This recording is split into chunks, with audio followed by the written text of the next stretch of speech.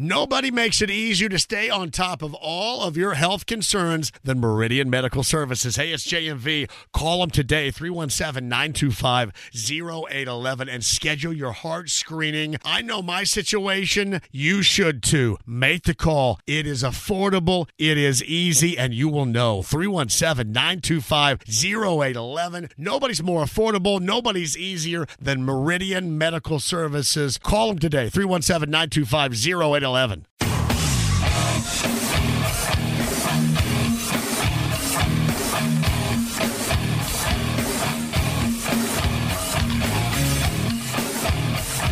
in the hell do you think you are doing? Hey, John Boy. I'm telling you straight, it's my way or the highway.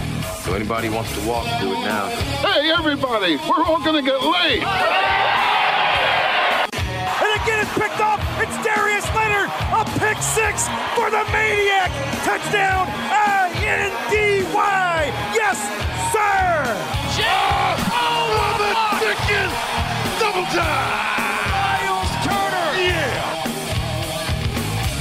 John, I have never been better to be on the air with you here in Indianapolis, a place where so many of my dreams have come true. The Ride with JMV on 93.5 and 107.5. The Fan. Happy Hump Day. Happy Jonathan Taylor Day. I don't know what to call this here on The Ride with JMV, 93.5, 107.5. The Fan. I'm Derek Schultz, filling in for John today, who is out for reasons unknown. I never pry. When they text me and they say, hey, can you come in and fill in for JMV? I'm like, yeah, absolutely.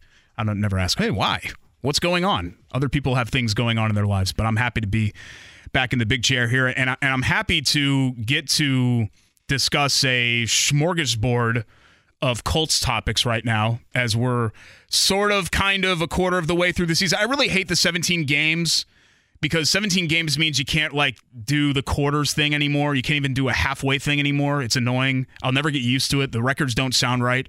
4-13 sounds stupid. 10-7 sounds stupid. 8-9 sounds stupid. But through the quarter poll, if we're still, just humor me, we're going to call it the quarter poll of the season. I think there's a lot to get to when it comes to the Colts. We also have a loaded list of headlines to talk about.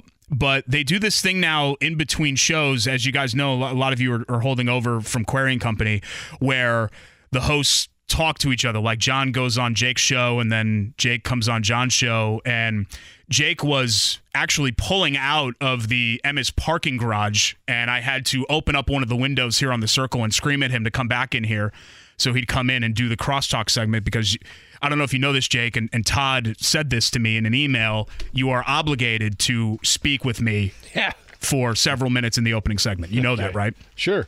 So, hi. You had several minutes to speak to me, and you just burnt like 3 of them with your intro, so we're off to a good start. I had to lay the groundwork. This is one of the few times where you and I have been on the air together where I'm firmly in control. This is kind of my show. I'm welcoming you on to my show, at least for today.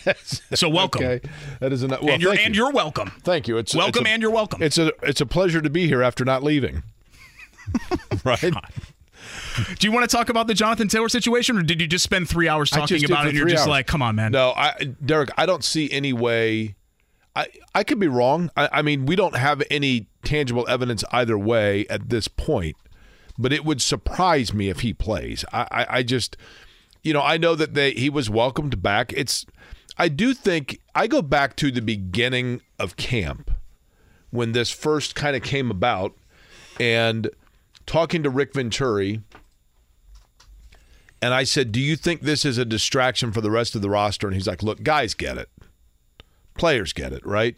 And so I do think that players are able to put bygones aside much faster than our fans with situations like this. And they understand the business aspect of it. So I don't think it's going to be an interruption to the roster and to the team and everything else. But I do think that just from a physical standpoint, it would stun me if I'm not saying he's not a freak athlete, but it would stun me if he's able to just go out there and play. New coach, new quarterback. Yeah. I mean, there's a lot to Greg Pulley pointed unpack. out. Greg Pulley asked me the question, hey, is there any chance that they're only doing a walkthrough today just to get him familiar with the terminology and everything else and let him – it would seem detrimental to do all of that for the sake of one guy. I think they're just banged up and they're coming off of short weeks. But it's convenient that this happens to be the walkthrough day, probably, True. right? At least for Taylor. I do wonder if, I don't want to say humbled. I don't think humbled is the right word.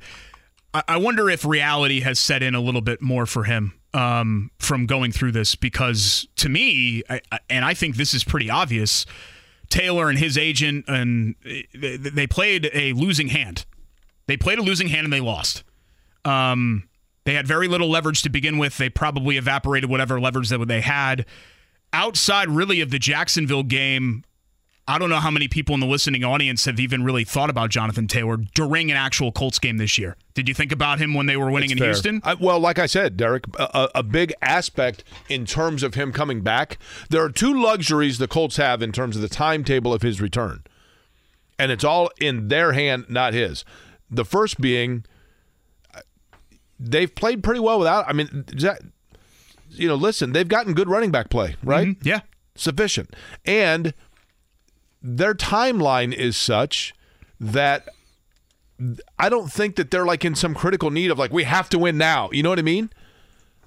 They have the flexibility of being patient. Jonathan Taylor really doesn't. The division is wide open, a lot more wide open than we thought it was going to be, at least if you take the first 4 games. I know we're talking about a small sample as an indication there, but I think what we've seen so far is why NFL running backs are being treated the way that they are and why it's such a fungible position. Zach Moss is not a dynamic player. He's not a home run hitter. He's not somebody that keeps you up at night thinking, oh my God, how are we going to stop Zach Moss? But Zach Moss is a guy that you can just throw in off the street that can give you 70%, 75% of what Jonathan Taylor gives you. So why break the bank when you can get that from somebody else? You can't get 75% of Tyreek Hill. You can't get 75% of Justin Jefferson off the street. You can't get that. But you can at a position like running back that isn't a game-changing type of position. So it's funny how this whole thing has played out. The last time I was in here was when we had kind of turned up the heat to 15. It was early August and at the beginning of camp, and you had the awkward meeting between Irsay and Taylor in the van. And then more than awkward. The trade demand goes public, and then the agent's tweets go public, and it was just kind of a mess. And now here we are, and we're 2 months later, and it's still kind of the same situation that it was then. The best thing for Jonathan Taylor to do is to come back, be healthy, and be productive, and then I think the Colts are going to extend him. They might not extend him to the contract that he wants, but I'm not sure that the contract he wants is steeped in reality. How old were you the first time you heard the word fungible? Are you jealous? Because I've actually heard you bring up the word fungible on Query & Company. I know for a fact that you got that from me. No, I don't know about that. I know you were an English major, but you got fungible from me. That's something that you stole from me. No, because it's a great word, right? It makes you sound real smart. Well, but in the how many radio programs have you and I done together? I don't know. 8.5 years. Are you counting the podcast, or are you just doing the radio? 9 years. 9 years. Well, I guess 2011 to 2020. Mm-hmm, that's right, 9 years. So we did it every day, every weekday, not counting weekends. So 9 times what? 320? 300. Yeah, 320. 27, 28, sure. 80 right there, right? Cool. Okay. Yeah. I've heard you use the word fungible more than any other word of the English language. Penultimate is another one that I pull out all the time because it makes you sound real smart. It means second to last. Everyone knows that. There's no one that doesn't know what penultimate is. Then why don't people say it more often? Because it sounds ridiculous. And it's way too this wordy. Is what you do. And I'll give you, not everybody that's listening right now has any familiarity with now, what our show used to be. Penultimate, Derek, is multisyllabic. Now, if you want to use that word, you'll impress people. Or what our show is still on Tuesday nights at 7:30 on ISC Sports Network. We still do it once a week because Jake misses me and he wants to see me once a week. Yeah, okay. But this is what happens where Jake always trashes something that I do, and then I hear him, when he doesn't know that I'm listening, I hear him do the exact same thing that he was trashing. Because he's like, secretly, he's thinking to himself, that's cool, that's smart, I'm going to steal that, I want to do that. Here's the better question. Why are you listening? It's the default setting on my car. My wife listens to the fan. Okay. So when I'm driving my wife's car around, the fan's always on. Okay. She used to tell me, she's like, I like Jake and Kevin. They're funny. And I'm like, honey, you've never once said that about Jake and me. You never once told me that. She's listening to B105.7 right now. I've got news for you, all right? She likes the fan. She likes Query & Company. You don't think he's going to play Sunday, right? No. I don't think that it's a 0% chance he plays Sunday, but I think it's pretty unlikely that he plays on Sunday. It'd be great to see him come back because suddenly, Jake, what's so weird about just how this season has unfolded is that I didn't expect to be in a mode where anything was a big game, and Sunday feels like a big game. Like Tennessee at home feels like a big game because the division is still open and because the Colts have this weird losing streak now, 5 games in a row against Tennessee, a team that they're used to dominating, that they dominated for the better part of 20 years. It's a big game. So I would love to see Taylor come back, but I think he's a little bit too far behind the 8 ball. I think it's asking a lot for somebody to come in after a walkthrough in 2 practices to hit the ground running. No pun intended. Now, do you think, the division is interesting, Derek, because the AFC South looks, in the beginning of the season, it was like, well, Jacksonville's going to win the division, and then everybody else is playing for draft picks. Now, all of a sudden, it's like, wait a minute. Is C.J. Stroud decent? Is Tennessee not backpedaling as hard as we thought? And is Jacksonville not sprinting away as fast as we thought? So all of a sudden now, maybe you stay kind of in that thick of the race, but is that because of the division or because the Colts are ahead of schedule? The mistake everybody made was that because it was dominated for so long by Peyton and the Colts, we keep doing this, where we keep saying, okay, well, Andrew Luck is great, so now the Colts are going to dominate the division. Deshaun Watson is great, so now Houston's going to dominate the division. Derrick Henry is great, so now Tennessee is going to dominate. Trevor Lawrence is great, so now it's a carousel, man. Look at the division standings the last 10 years. It's been duck, duck, goose, for lack of a better term, for the AFC South. This idea that Trevor Lawrence is just going to come in and dominate the division, it doesn't work like that. Peyton Manning, it worked like that. He's one of the 5 best players to ever do it. Tom Brady in the AFC East, it worked like that. He's one of the best to ever do it. I just don't think that we're going back to that era of NFL football again. I think this is what it is, where every season, seemingly, it's going to be kind of up for grabs, especially in a division that has been so mediocre. I mean, this has been the league's worst division for the better part, really, for all of the last decade.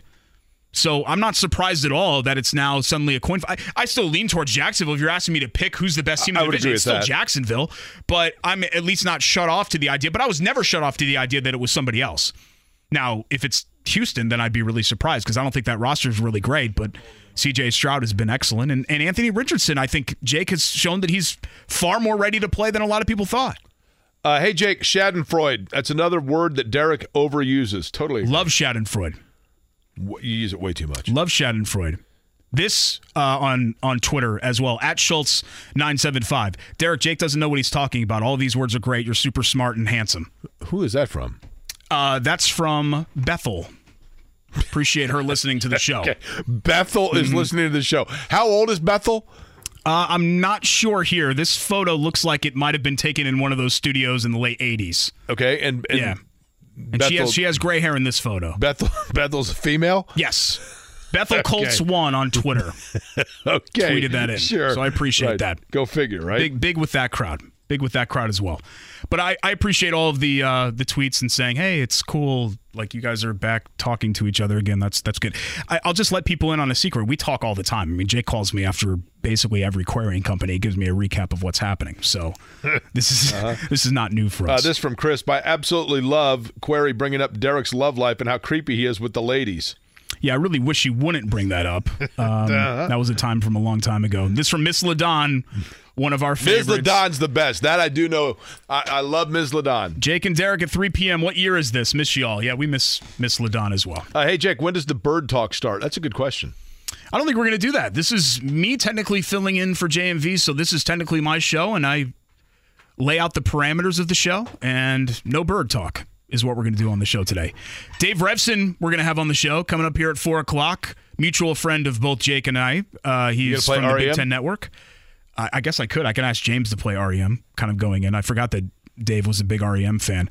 Jake Arthur's going to join us coming up later on this hour. We'll talk Colts with him. He's the co-host of Locked On Colts with Zach Hicks and Horseshoe Huddle, SI.com Colts coverage. And then your old counterpart, KB, Kevin Bowen's going to join us at 5 o'clock, and we'll talk more Colts as well with him. You can go home now. You don't have to stick around here. You don't have to stay for the whole first segment. I know what I'm doing. I'm a professional broadcaster. Do you want one of these? It says so on my LinkedIn page. Did Kevin leave those? Yes. For you? Yes. I'm good. Is it against company policy? Can I crack one of those while I'm on the air? Or how does that work? How do you guys do it here? I'm not familiar with how we do it. It's not carb day. Remember, back at our old station, they used to basically they'd do like pay cuts, and then they'd have a margarita party to cheer everybody up. And we had one sales guy who I loved to death, but he really liked Margarita Party Day. And he had it circled on the calendar for months. All company holiday parties or outings, period. And and those usually used to get a little bit messy. Guess where I'm going, Derek? The gym. Yeah, in a bit. Okay. Going tanning. Probably going to do that too. You're very much like the Jersey Shore guys, gym, tan, laundry. You and I are emceeing an event together tomorrow night, is that right? Yeah, that's right. You committed to... Wait, hold on real quick. You have laundry in the 2-bedroom apartment where you live alone, right?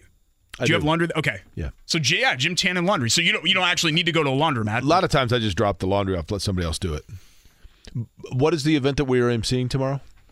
We are going to do an MC event for a homeless charity. Let me make sure that I have the name of it correct. And this was one that actually you were going to do.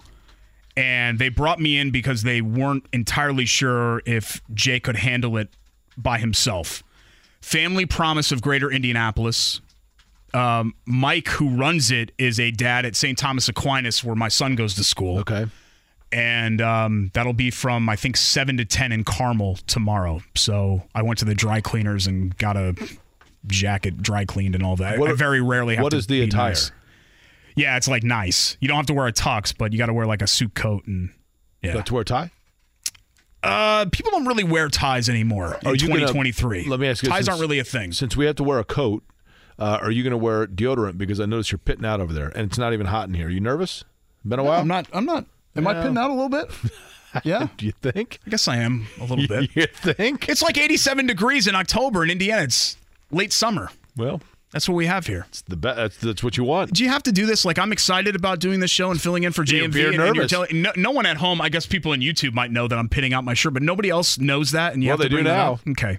And then you bring up Katie Koletsky and all this other stuff. Come on. Maybe that's what got you sweating. Give me a little bit of a break here. It is hot in the studio, is it not? It's 80 degrees in here. James, is it warm in here? It's a little bit warm, but I'm used to John keeping it as cold as a freezer in here. So yeah, that's what I like. I want it to be the what's that meat place that John Udon Meat Locker or whatever? Yeah. How do you pronounce that place? I think it's Odin, isn't it? Odin? Yeah. Odon? Or is it Udon? It's ODIN. Okay. And it's Southern Indiana? Yes. Everything with JMV, I just assume is Southern Indiana. Need to go down to the Meat Locker sometime. Okay. Well, you carry on and have fun. All right. Thanks, pal. We'll see you later. That's Jay Query, Query & Company. You can hear him 12 to 3. Also with me on Query and Schultz. Could very well be our penultimate appearance together, right? Yeah. You're fungible. I'm not. So, okay. Sure, if you think so. But I wouldn't have any schadenfreude if you were to lose your spot when it comes to that. ISU Sports Network, Tuesday nights at 7:30 as well. Let's get to the headlines today. I already gave you the guest rundown. As you know, banged up Colts skipping practice today, so they're going to have a walkthrough. Jonathan Taylor's 21-day window has been opened, and if he is activated, he has to be activated at some point to the active roster in that 21-day window. Titans game is 1:00 Sunday. He does not have to be activated until then, so he's got a couple of weeks to go here. Technically, the Colts have some time to play with before this situation gets resolved. IU and Kentucky. I was excited to see this. I'd kind of resigned myself to the fact that IU and Kentucky weren't going to do the annual series anymore ever again. So when I saw the news break, I'd heard whispers that they were trying to bring it back, and I saw the news break yesterday. I was like, oh, cool. It's always neat to be surprised by something that you're not expecting. That rivalry will start again in 2025 after a 14-year hiatus. We'll talk a little bit about that with Dave Revson when he joins us coming up later on. We'll be football heavy with Dave, but we'll fit in some basketball talk there. Watford hit a shot that beat Kentucky. Oh, God, really? I don't even remember that. Wow.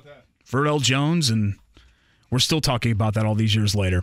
Not sure how many people care, but the Major League Baseball playoffs are underway. Twins ended one of the weirdest streaks in sports, the 18-game playoff losing skid with a victory. Rangers beat the Rays. Arizona rallied to beat the Brewers. Phillies over Marlins. They were all Game 1 winners. And then I guess in NFL news, if you're still paying attention to the Aaron Rodgers situation, that's been the best thing about his injury is that you haven't really had to pay attention to Aaron Rodgers.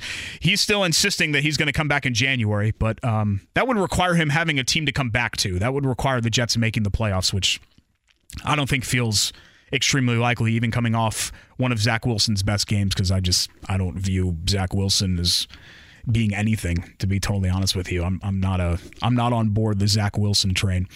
3 big Colts things I'm focusing on this week and moving forward. Obviously, it starts with the Jonathan Taylor situation. And we mentioned the 21-day clock being activated at 53-man roster. He's not addressed reporters since June. So we know what his agent has said. And we've seen Taylor, for lack of a better term, pouting at camp with the hood up and just kind of brooding in the corner. We've seen that. So the body language has given us an idea of where Taylor stands. His Twitter likes have given us an idea of where Taylor stands. But we have not actually heard from the man himself. We haven't. He's not been in front of a microphone. He's not been required to be in front of a microphone. If he's activated, he'll have to be made available to the media. So that'll change. So as excited as I am, and as much as I'm anticipating Jonathan Taylor getting back on the field, I also want to hear what he has to say. I want to hear what he thinks about how this situation has played out. And if he's come off the trade demand, if things have been patched up, if he's happy, mad, sad, I want to know. And I think everybody in Indianapolis wants to know kind of where this whole thing stands. Because as much as Taylor is probably in a situation where he's going to have to play regardless of whether he likes it or not, because he doesn't want to get fined, I would rather him, even if he's lying to us publicly, tell everybody that he's in good spirits and that he's in a good, positive mindset and that things are at least tolerable between the two sides. You know, you go through sometimes, like I have a couple of friends that are going through divorces, and some of them have gotten kind of nasty and they take pot shots at each other, and it's sad, right? It sucks that those things go on. And then there are others where they're almost like still really good friends and they're great and they're co-parenting and everything seems hunky-dory. They just don't want to be together anymore, and that's great too. And then there are some others that are just kind of completely neutral, where they just sort of tolerate each other. It is what it is. Maybe there are some hard feelings, but they don't let those hard feelings boil over, at least not in public. And everything is sort of kind of okay. I'll settle for that with Jonathan Taylor and the Colts situation. I'll settle for the middle ground. I don't need things to be hunky-dory and for them to be great co-parents and all of that. I just need things to be cordial. That's all I want. And hopefully that's the case. Second thing I'm keeping my eye on, this Shaq Leonard situation. Sometimes we're put in a position where we have to buy what the team and what players are selling us. And this may be true. You know, Shaq Leonard might just not be ready to play fully healthy. I think you can tell that he's not the same player. But the insinuation is that Leonard eventually is going to be the same player again. And from everything that we've seen so far this season, it just doesn't look like that's in the cards for him. But from everything his coaches and teammates have said, it sounds like it sounds like they're protecting him, which is understandable. They're not going to go on there and trash him. But he played 45% of the snaps in Sunday's loss to the Rams. Those snaps weren't good snaps. Losing players in coverage. His contract goes all the way through 2026, but the Colts have an out this offseason where if he's released, he'd only count for $8 million in dead cap. And you'd save the remaining 46.7. So the guarantees you're on the hook for, it's guaranteed, but the rest of it you wouldn't be. We're not there yet. It's October. It's the first week in October. This is not something that needs to be resolved now, but it's in the back of my mind, and it's something that I'm thinking about this season and moving forward for the Colts is this Shaq Leonard situation, because if he doesn't look like the player that he's going to be, you can't possibly justify paying him what you're paying him to be out there to be 50% of what he used to be, 50% of the maniac. And it sucks, and I feel for him, but it's a business. That's life. And when you have other guys at that position in Zaire Franklin and EJ Speed, who are ascending right now. And he's the guy that you're kind of covering for. That's a tough pill to swallow. It is. And the other thing, and we'll talk about this coming up here in a couple of minutes with Jake Arthur, they're just so weak at corner right now. You know, Dallas Flowers isn't an all-pro, but Dallas Flowers, I thought, played pretty well the first couple of games, mostly because you didn't notice him. And generally speaking, when you don't notice somebody that's good. But now they're going to have to choose between Darrell Baker Jr., who was benched. He was so bad against Houston in week 2. And then Jalen Jones, who's a rookie, who I know they like and had a great camp, but still, he's not proven. You just don't know. And God forbid there's another injury because you don't have anything else behind them. Tony Brown's the only other guy behind them, and he's primarily used in special teams. And you have Kenny Moore and Juju Brents, who you need to start. So the Colts are just down in a bad way. The discussion about this roster going into the season, I disagreed with a lot of the national takes and even some takes here in Indy that this was like a bottom 5 NFL roster. I don't think that. But clearly this is a roster that has big holes and is very thin in certain areas, and corner is one of them. And I think if there's one big sin for the Chris Ballard era, it's trying to get cute and get away with not addressing certain things. We saw it last year with Danny Pinter and the right guard spot. They just chose to roll with it. And Matt Pryor, they're like, you know what, we're good. And then like the first minute of the season, you were like, oh my God, they are not good at this spot. And I'm worried that they're about to get there at cornerback too. I'm worried that they're heading there. Because if Buckner is not fully healthy, if the pass rush doesn't really get cooking, we know this front seven is good, but if this front seven doesn't maintain a good to great level of play, then I think that entire secondary ends up getting exposed. And that'll be a big problem. 239-1070. We'll take a couple of calls coming up a little bit later on in the show, but next we'll talk more Colts. Jake Arthur. He's got glasses. He's got a beard. He's handsome. Sound familiar? He's going to join me when we come back. It's The Ride with JMV. Derek Schultz filling in 93.5 and 107.5 The Fan. Life is full of things to manage. Your work, your family, your plans, and your treatment.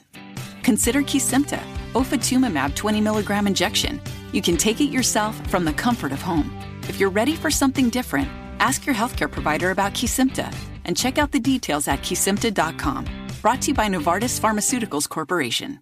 Welcome back to Dealing Together. First caller? I bought 3 sweaters to get the 4th free. Oh, you got fleeced. Next caller? I traded my old Samsung at AT&T for a new Samsung Galaxy S24 Plus and chose my plan. That's not a bad deal. It is not. Our best smartphone deals. Your choice of plan. Learn how to get the new Samsung Galaxy S24 Plus with Galaxy AI on us with eligible trade-in. AT&T. Connecting changes everything. Offers vary by device. Subject to change. S24 plus 256 gigabyte offer available for a limited time. Terms and restrictions apply. See att.com/Samsung for details. The Ride with JMV. Let me have a Diablo sandwich, a Dr. Pepper, and make it fast. I'm in a damn hurry. 93.5 and 107.5. The Fan. Thanks to James Adams running the controls today. No days off for James, even when JMV is out. Great guy to connect with, and really appreciate him producing for me in the rare occasions when I get to fill in here for John. I'm Derek Schultz, 93.5, 107.5 The Fan. Thanks so much for joining us. I just said hello to everybody in the lounge on YouTube. Appreciate you guys in there. Griff and a couple of other people. Jonah, I know back from the old radio days, and then some other people that I don't recognize too. And appreciate all you guys for the kind words and for tweeting, tuning in, listening. Thanks so much. It's nice. It's nice to pop up back on the bike every once in a while and pedal a little bit. Our next guest is pedaling a lot here lately when it comes to all of the things that he's involved with. You know him as the co-host of Locked On Colts with Zach Hicks. He's also the deputy editor of Horseshoe Huddle at SI.com. He's at every Colts game. He's at all the practices. A handsome, bearded, glasses fellow just like me. So we brought on Jake Arthur here on the guest line, who joins us on the Ride with JMV, 93.5 and 107.5 The Fan.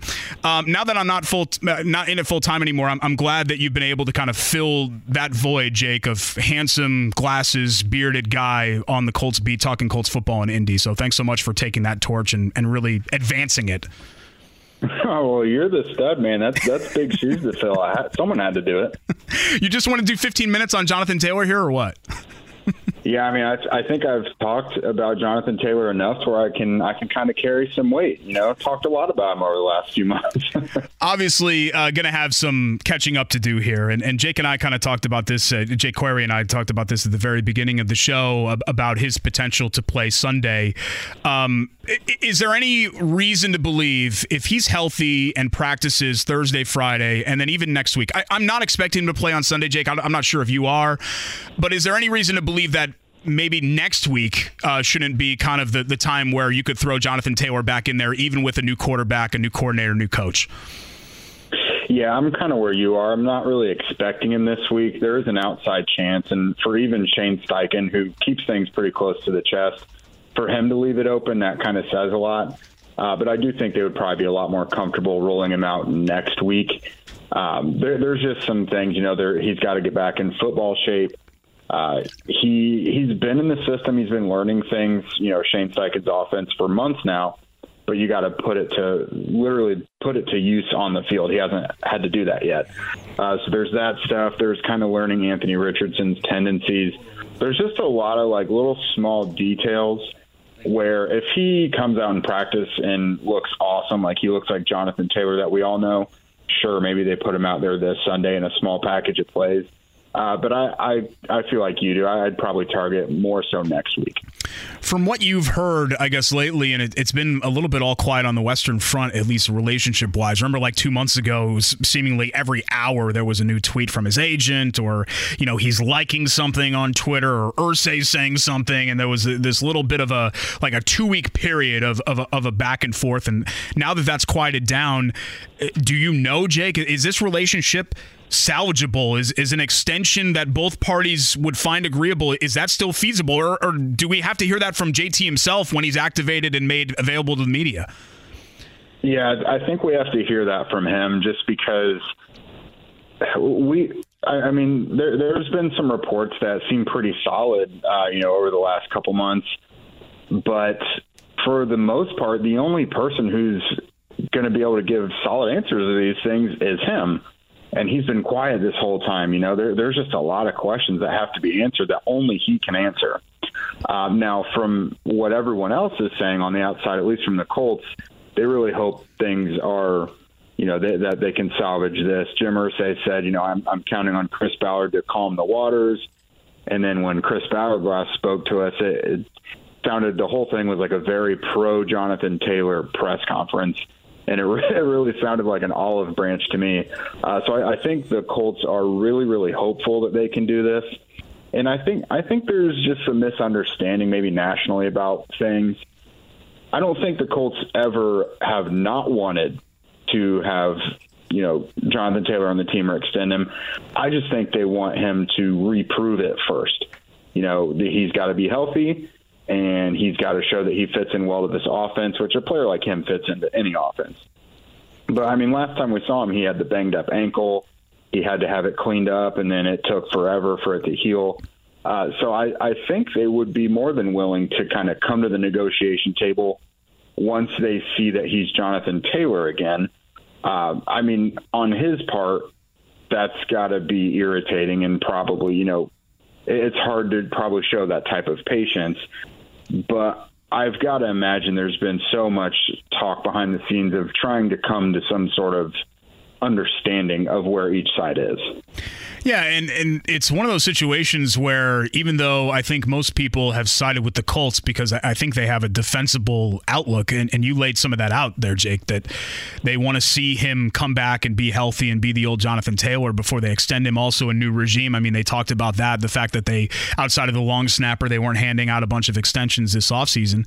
But you can also understand it from Taylor's side of things where he's saying, what do you mean I have to wait? Quentin Nelson didn't have to wait, and Kenny Moore didn't have to wait, and all these Shaq Leonard didn't have to wait. All these other guys that you've had been in the same portion of their contract have gotten those lucrative extensions at that time. It does bother me that nationally they've just, really, people have missed the boat, I feel like, on this with the Colts trade demands and laughing off the fact that they wanted a first rounder. And you're saying to yourself, guys, don't you know that this means that they don't want to trade him, right? And it just feels like what's obvious to us here in Indianapolis doesn't seem so obvious to the people nationally. Yeah, and that's absolutely right. And, the trade demands are high because of how they view him. Sure, they view prime Jonathan Taylor that way, and they think he's still there, but he's got to prove it, essentially. People are like, they're crazy for asking for Jalen Waddle or Christian Watson up in Green Bay. And in my mind, I'm like, is it really that crazy to think that prime Jonathan Taylor isn't at least equal to prime Jalen Waddle? Because that's how the Colts see it. And I mean, again, they do value him.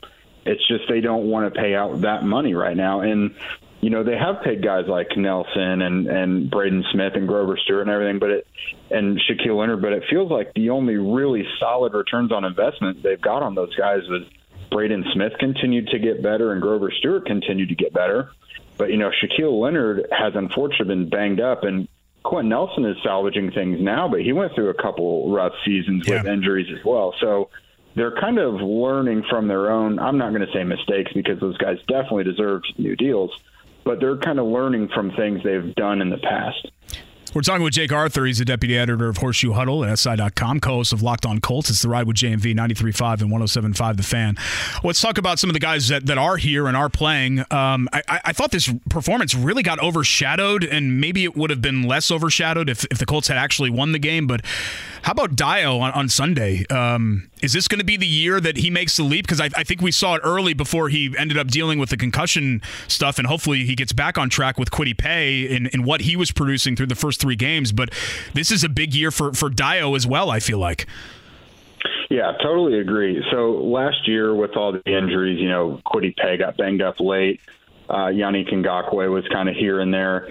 Dio was getting more and more playing time, and he was productive, but it seemed like a product of him hustling, and he had a high motor, and he was just kind of in the right place at the right time. Now it seems very intentional, like it's a product of the moves he's putting on offensive tackles, and it looks more manufactured, like it would from a really good player, if that makes sense. So it seems like his all-around game is starting to come together because he was, I don't want to say a project, but he had a lot of things to work on when he came into the league. Plus, he had the Achilles.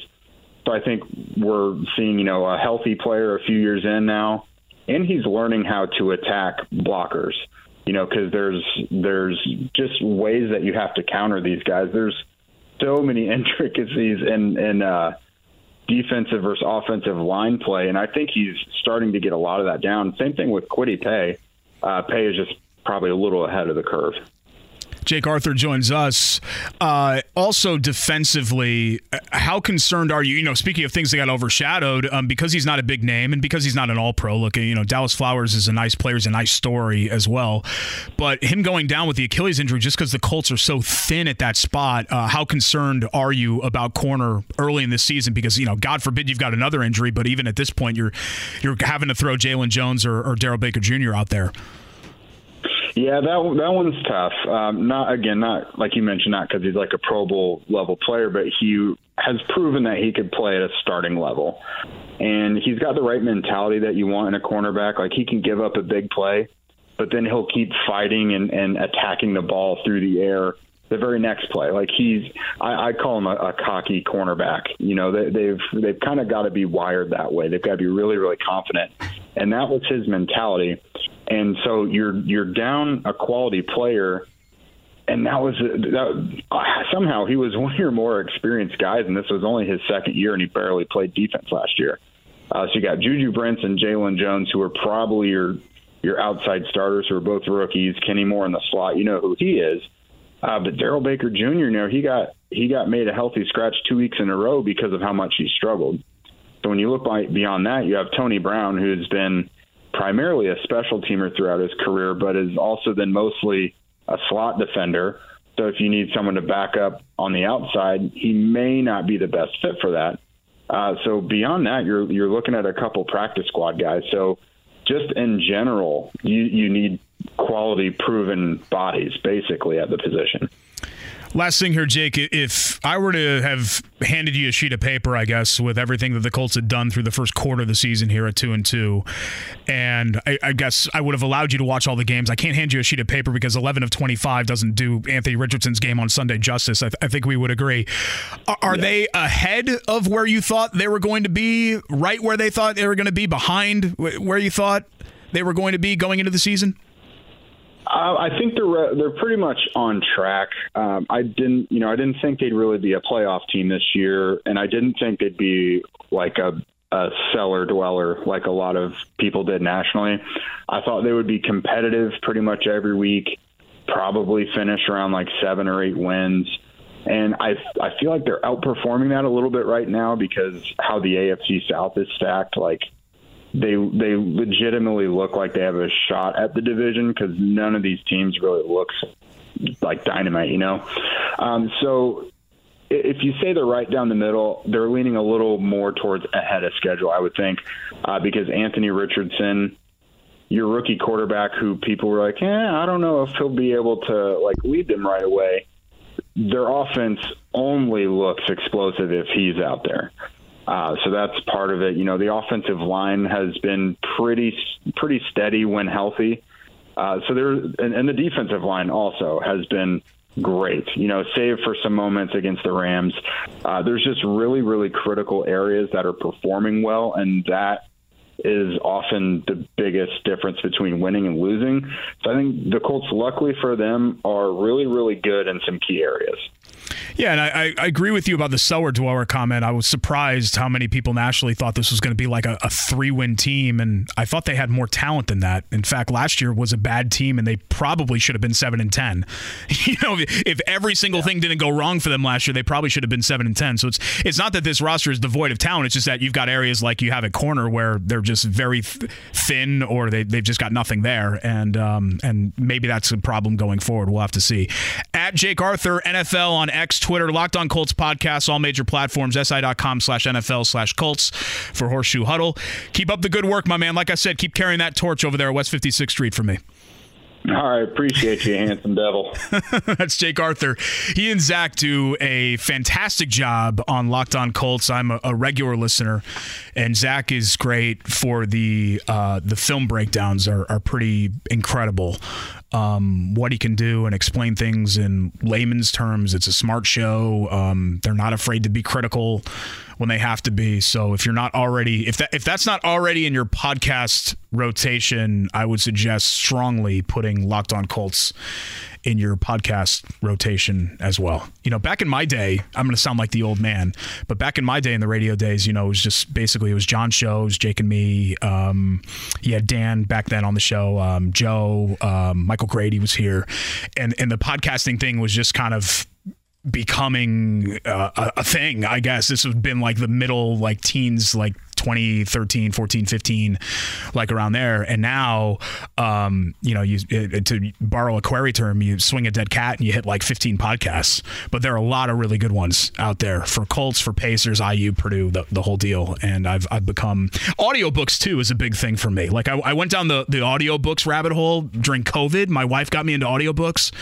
And that's been a big, but that's not sports. That's usually human tragedy and Civil War, and I listen to really dark stuff when it comes to audiobooks. So I need my podcast to be light and stuff that doesn't matter, if the Pacers are going to make the playoffs and stuff like that. I need to take a deep breath and just chill a little bit and not just have it be all dark and death and awfulness. We come back on the show. We'll take a couple of calls. Top of the hour, Dave Revson, Big Ten Network. It'll be one of our few departures probably from the Colts today. We'll talk a little Big Ten football, IU, Purdue, and some hoop as well. We still got plenty to get to. Still in hour number 1. Riding right along on the ride with JMV. 93.5, 107.5 The Fan. Life is full of things to manage. Your work, your family, your plans, and your treatment. Consider Kesimpta, ofatumumab 20 milligram injection. You can take it yourself from the comfort of home. If you're ready for something different, ask your healthcare provider about Kesimpta and check out the details at kesimpta.com. Brought to you by Novartis Pharmaceuticals Corporation. Welcome back to Dealing Together. First caller? I bought 3 sweaters to get the 4th free. Oh, you got fleeced. Next caller. I traded my old Samsung at AT&T for a new Samsung Galaxy S24 Plus and chose my plan. That's not a bad deal. It is not. Our best smartphone deals. Your choice of plan. Learn how to get the new Samsung Galaxy S24 Plus with Galaxy AI on us with eligible trade-in. AT&T. Connecting changes everything. Offers vary by device. Subject to change. S24 plus 256 gigabyte offer available for a limited time. Terms and restrictions apply. See att.com/Samsung for details. The Ride with JMV. You take drugs, Danny? Every day. Good. So what's the problem? I don't know. 93.5 and 107.5. The Fan. My thanks again to Jake Arthur for joining us on the show. Top of the hour, so about 10 minutes from now, Dave Refson, Big Ten Network, will be on.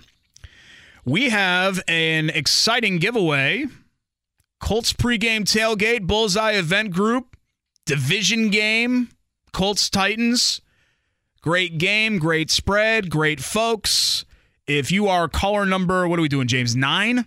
Caller number 9. Caller number 9, 239-1070. You and a guest are going to the Colts pregame tailgate Bullseye Event Group. Going to be a lot of fun, as it always is, downtown before the game. And it should be a great atmosphere as well at Lucas Oil Stadium. I'm assuming, even though it's going to be much cooler, that the roof is once again going to be closed, because why would you open it at this point?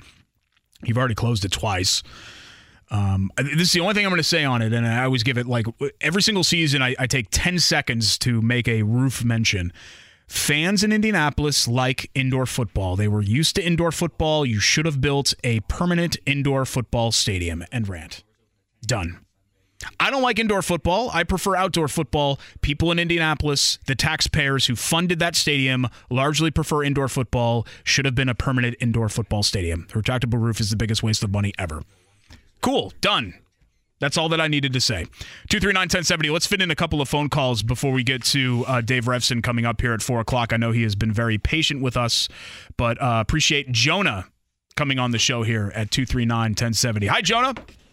Hey, Derek, how are you doing? I'm good, man. You psyched up for the Braves in the postseason or what?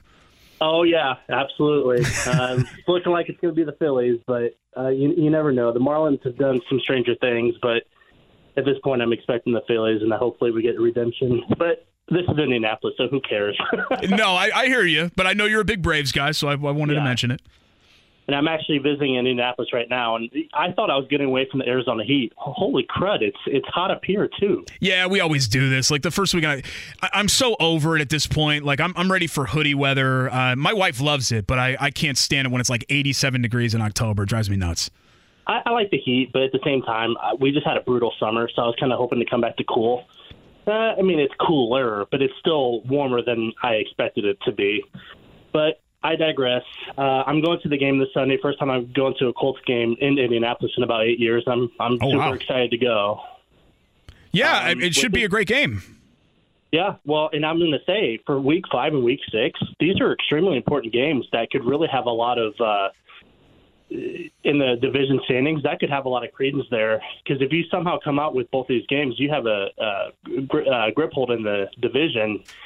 And I love what I see from this Colts team. I'm not like the national people that thought this was going to be a 3-win team, though I can understand why, because you got a new coach, rookie quarterback that was very raw out of college. But through the first 4 games, I'm loving what I see from the Colts team. They've been competitive in every game, and as long as I see that, and if you make the playoffs, that's the icing on the cake. But this year, I just want to see some growth from a very young team with a rookie quarterback. And so far, I'm liking what I'm seeing. Yeah, I mean, I can see it on Sunday. Amen to all that. I mean, to me, Jonah, the season, more than wins and losses, season's about vibes.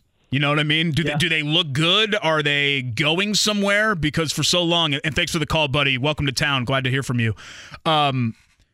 For so long, the Colts have been last year is an exception, right? The bottom fell out last year, but for so long, the Colts have just been sitting there spinning their wheels, and they're not going backward. They're just not going forward, and they're just think about those late Andrew Luck teams. Remember, like the 15-16 team, they were 8-8, and it's like okay, those are two just very blah seasons and blah teams. And then 2019 with Brissett, you go 7-9, blah.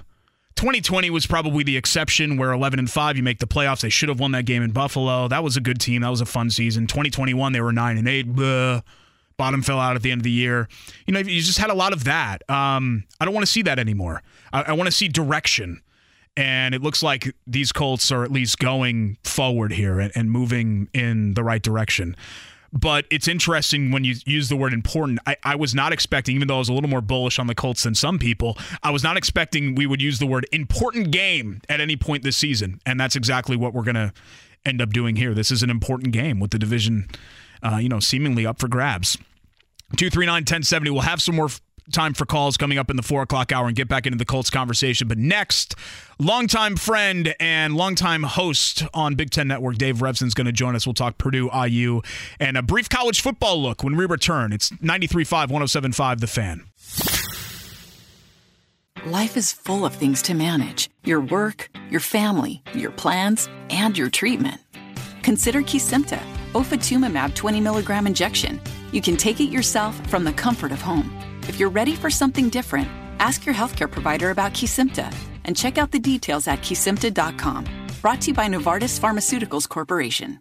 Welcome back to Dealing Together. First caller? I bought 3 sweaters to get the 4th free. Oh, you got fleeced. Next caller. I traded my old Samsung at AT&T for a new Samsung Galaxy S24 Plus and chose my plan. That's not a bad deal. It is not. Our best smartphone deals. Your choice of plan. Learn how to get the new Samsung Galaxy S24 Plus with Galaxy AI on us with eligible trade-in. AT&T. Connecting changes everything. Offers vary by device. Subject to change. S24 plus 256 gigabyte offer available for a limited time. Terms and restrictions apply. See att.com/Samsung for details.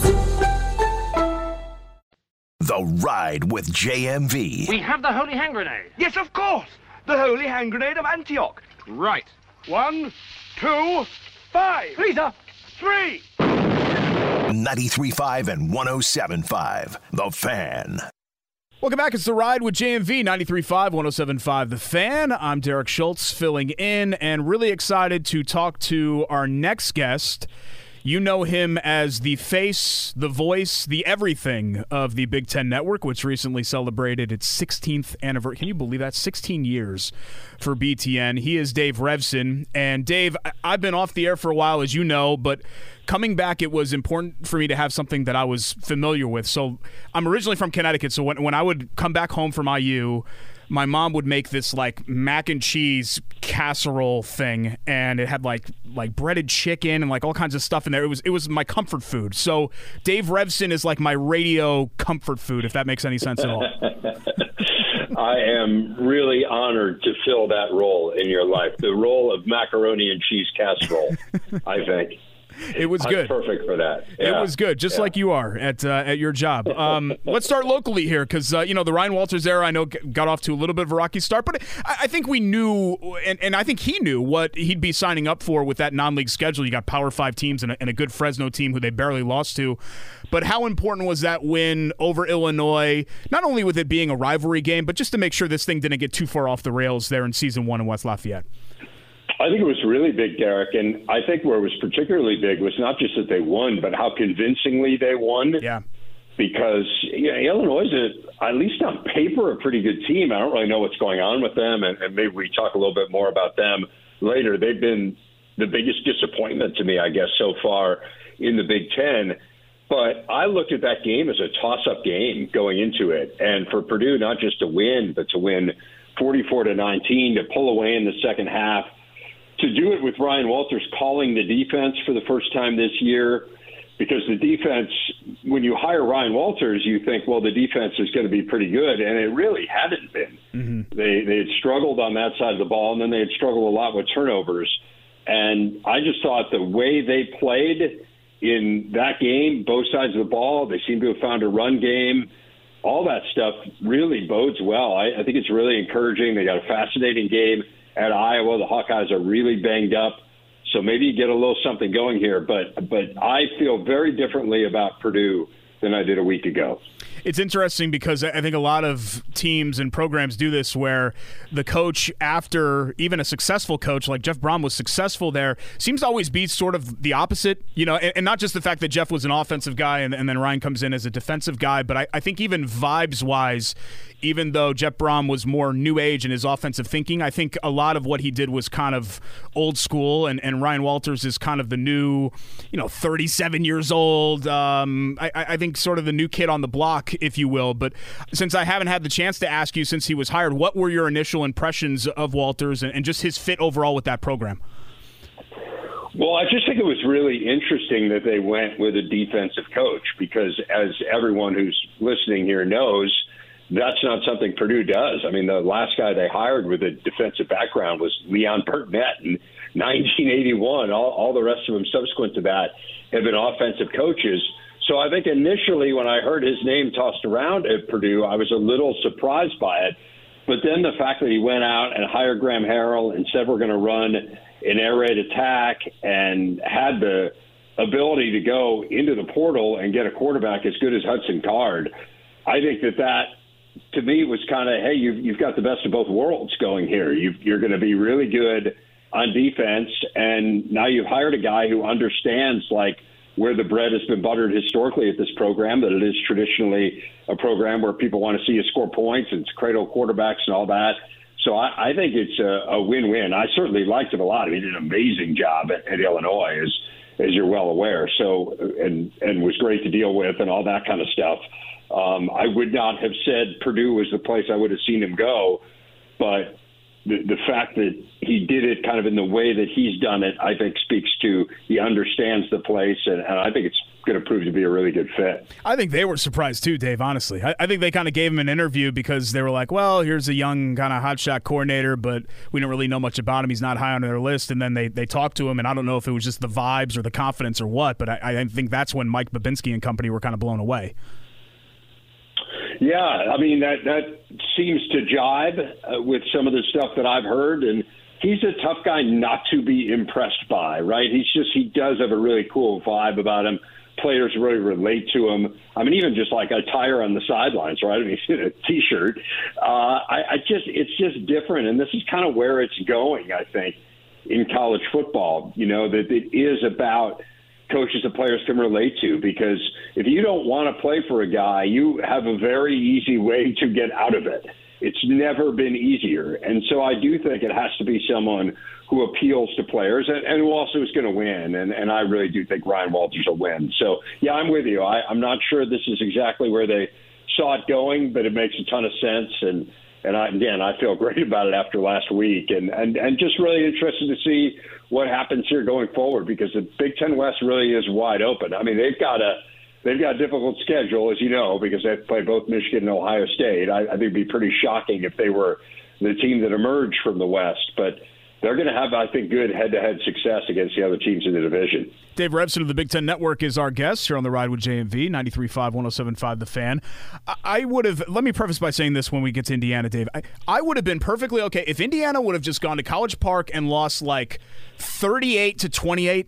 I would have been perfectly fine with that. I wouldn't have had a problem with that. That was not a game that I was expecting them to win. I think we know that the Terps are really good offensively, and I don't know, maybe this is going to be a special season for them. I still think that's yet to be determined. But Indiana getting blown off the field by Maryland a week after surviving a terrible MAC team in Akron, it just doesn't seem to bode well to me. This bye probably comes at a good time, but how down are you right now on the state of things down in Bloomington? It is tough. They have not played well here at all these last couple of weeks. And it's weird because that second half against Louisville, thought, wow, okay, the defense completely shut them down in the second half. And so that was really positive. And you can look at that and say, wow, they've gotten better here defensively. They were so putrid last year on that side of the ball. And okay, so maybe this has worked, particularly bringing in McInerney.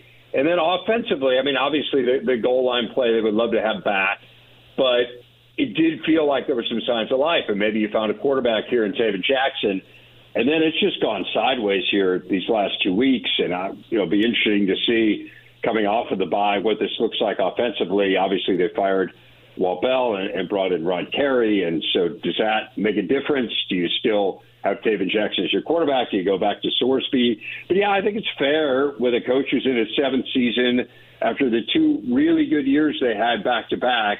Their expectations have been higher here these last few years for IU, and it doesn't appear to be, based on what we've seen these last couple of weeks, that it's dramatically better. Now, I will say, the defense played great against Ohio State. They look good against Indiana State. Obviously, Indiana State isn't very good.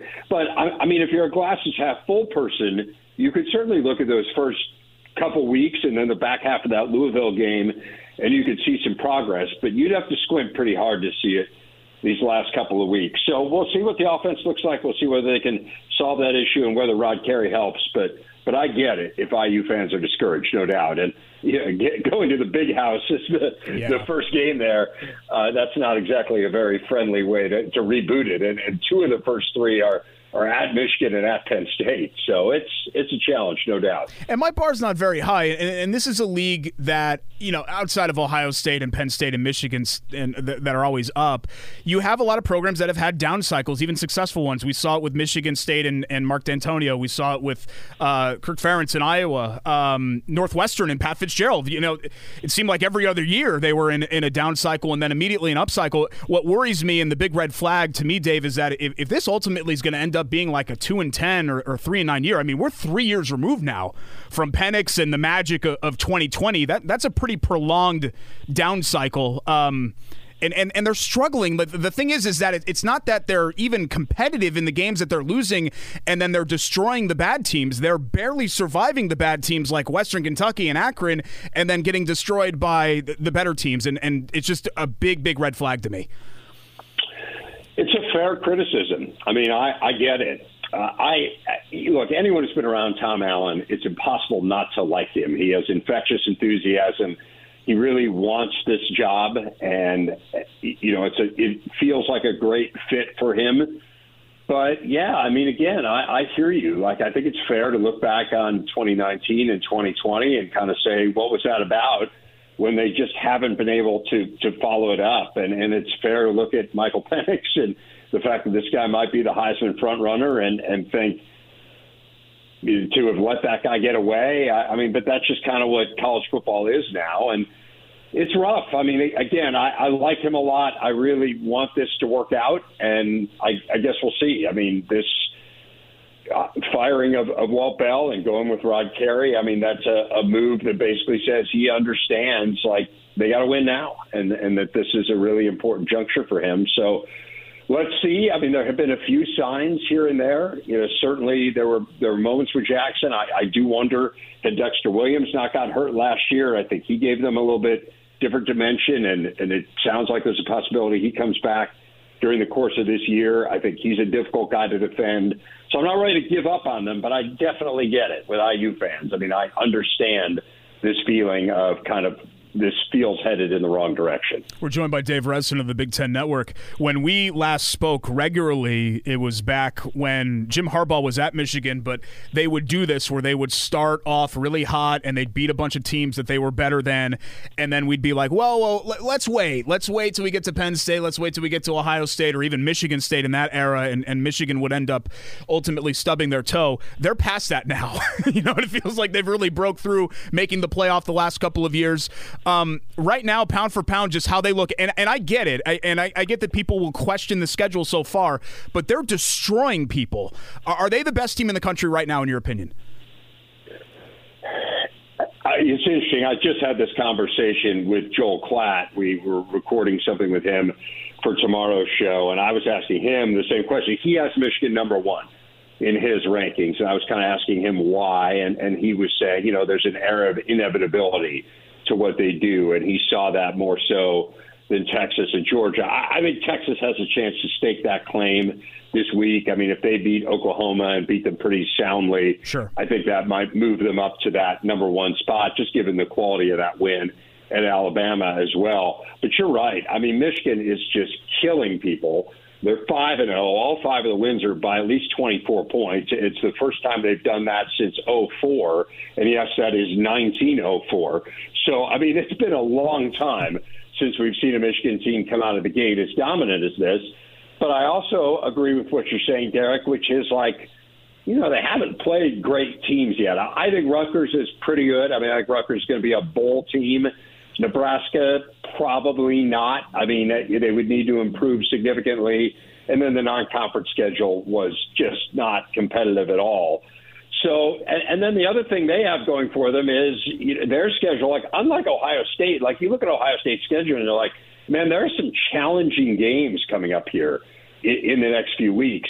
That is really not the case with Michigan. I mean, it's like at Minnesota, I don't think Minnesota's great. They've got IU. They go to Michigan State. We know the problems they're having.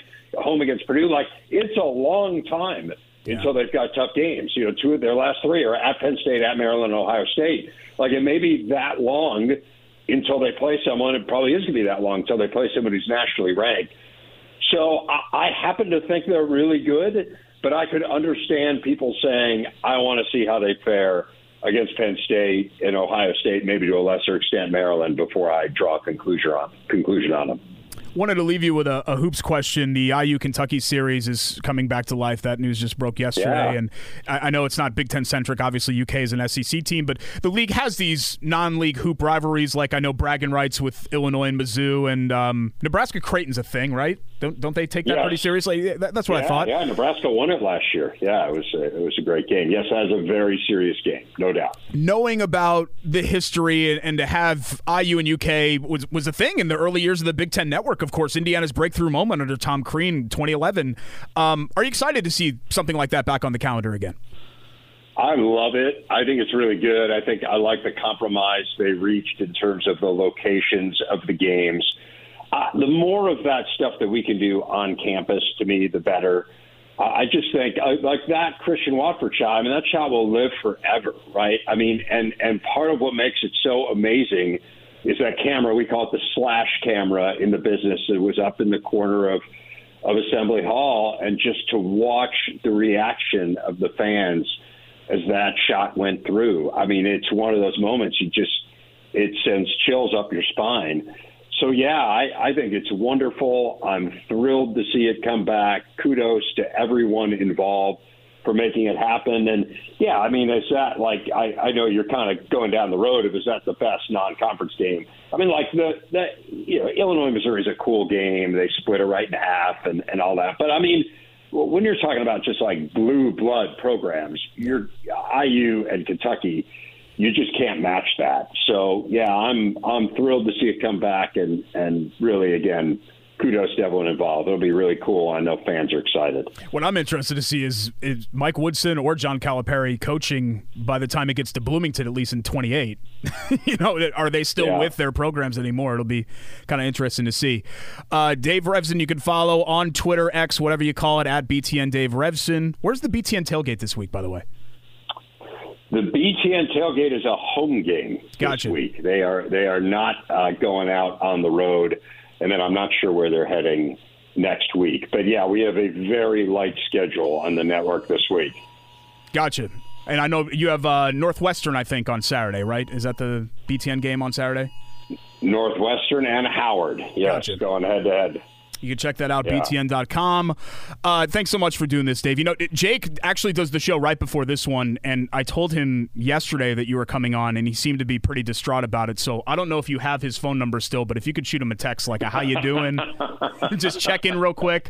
I want to make sure that he's in good spirits, knowing that, you and I have rekindled our friendship here on the air.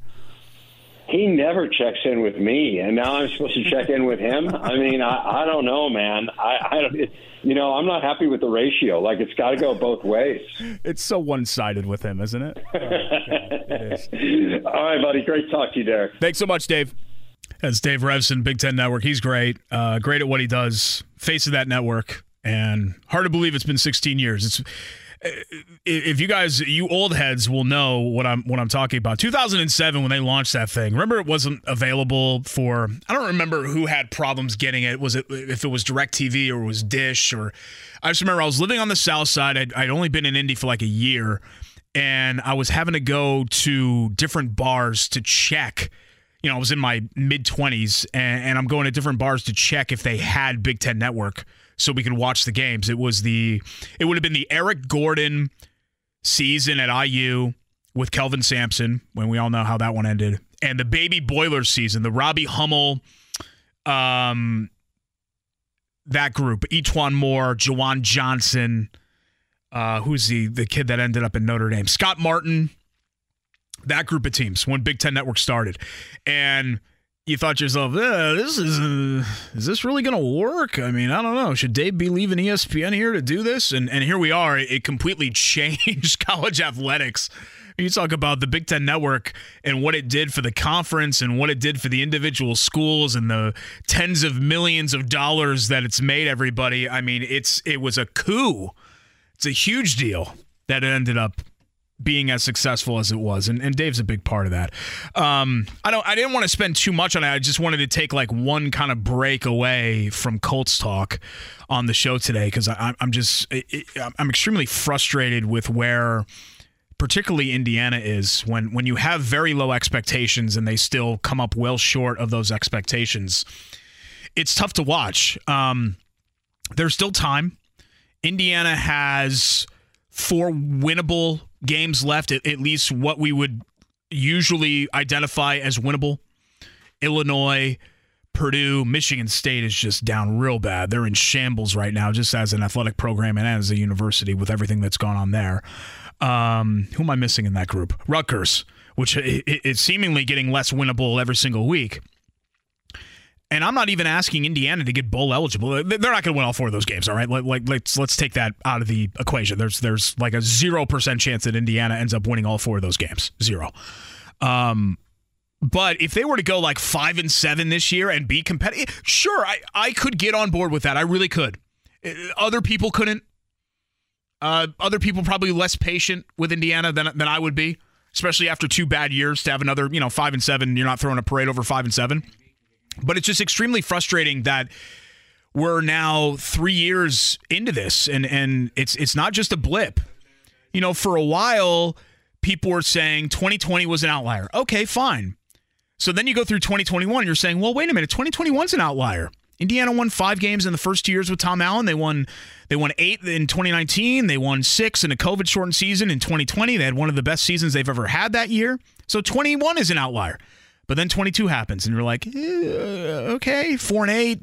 And they were very lucky to be 4-8. Michigan State collapsing in front of them. Illinois severely outplaying them for 4 quarters, but just having really bad luck and doing all the wrong things in that opener in 2022. And now you're into year 3, and it's still happening. You can't be getting, no offense to Maryland. Maryland's like a nice, you can't be getting boat raced by Maryland in year 7. You just can't. If you want to cry, woe is me about being in the Big Ten East and getting shellacked by Michigan and Penn State and Ohio, fine.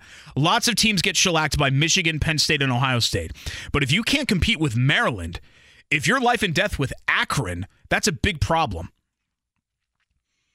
And generally speaking, when guys start firing a bunch of coordinators and publicly they're not taking any blame or seeming to identify any answers, or I'm not even sure. Tom Allen. Let's get all the prerequisites out of the way, right? Tom Allen, nice man. Hey, he was at Ben Davis. Hey, he loves Indiana. Cool, great, grand. We know that. But Tom Allen doesn't only look like he doesn't have the answers. He doesn't even look like he knows what the questions are with this team. They are not bereft of talent. They have talent. Jalen Lucas is talented. Cam Camper's talented. Aaron Casey, talented. So they should be at the very least competitive, but they're not even doing that.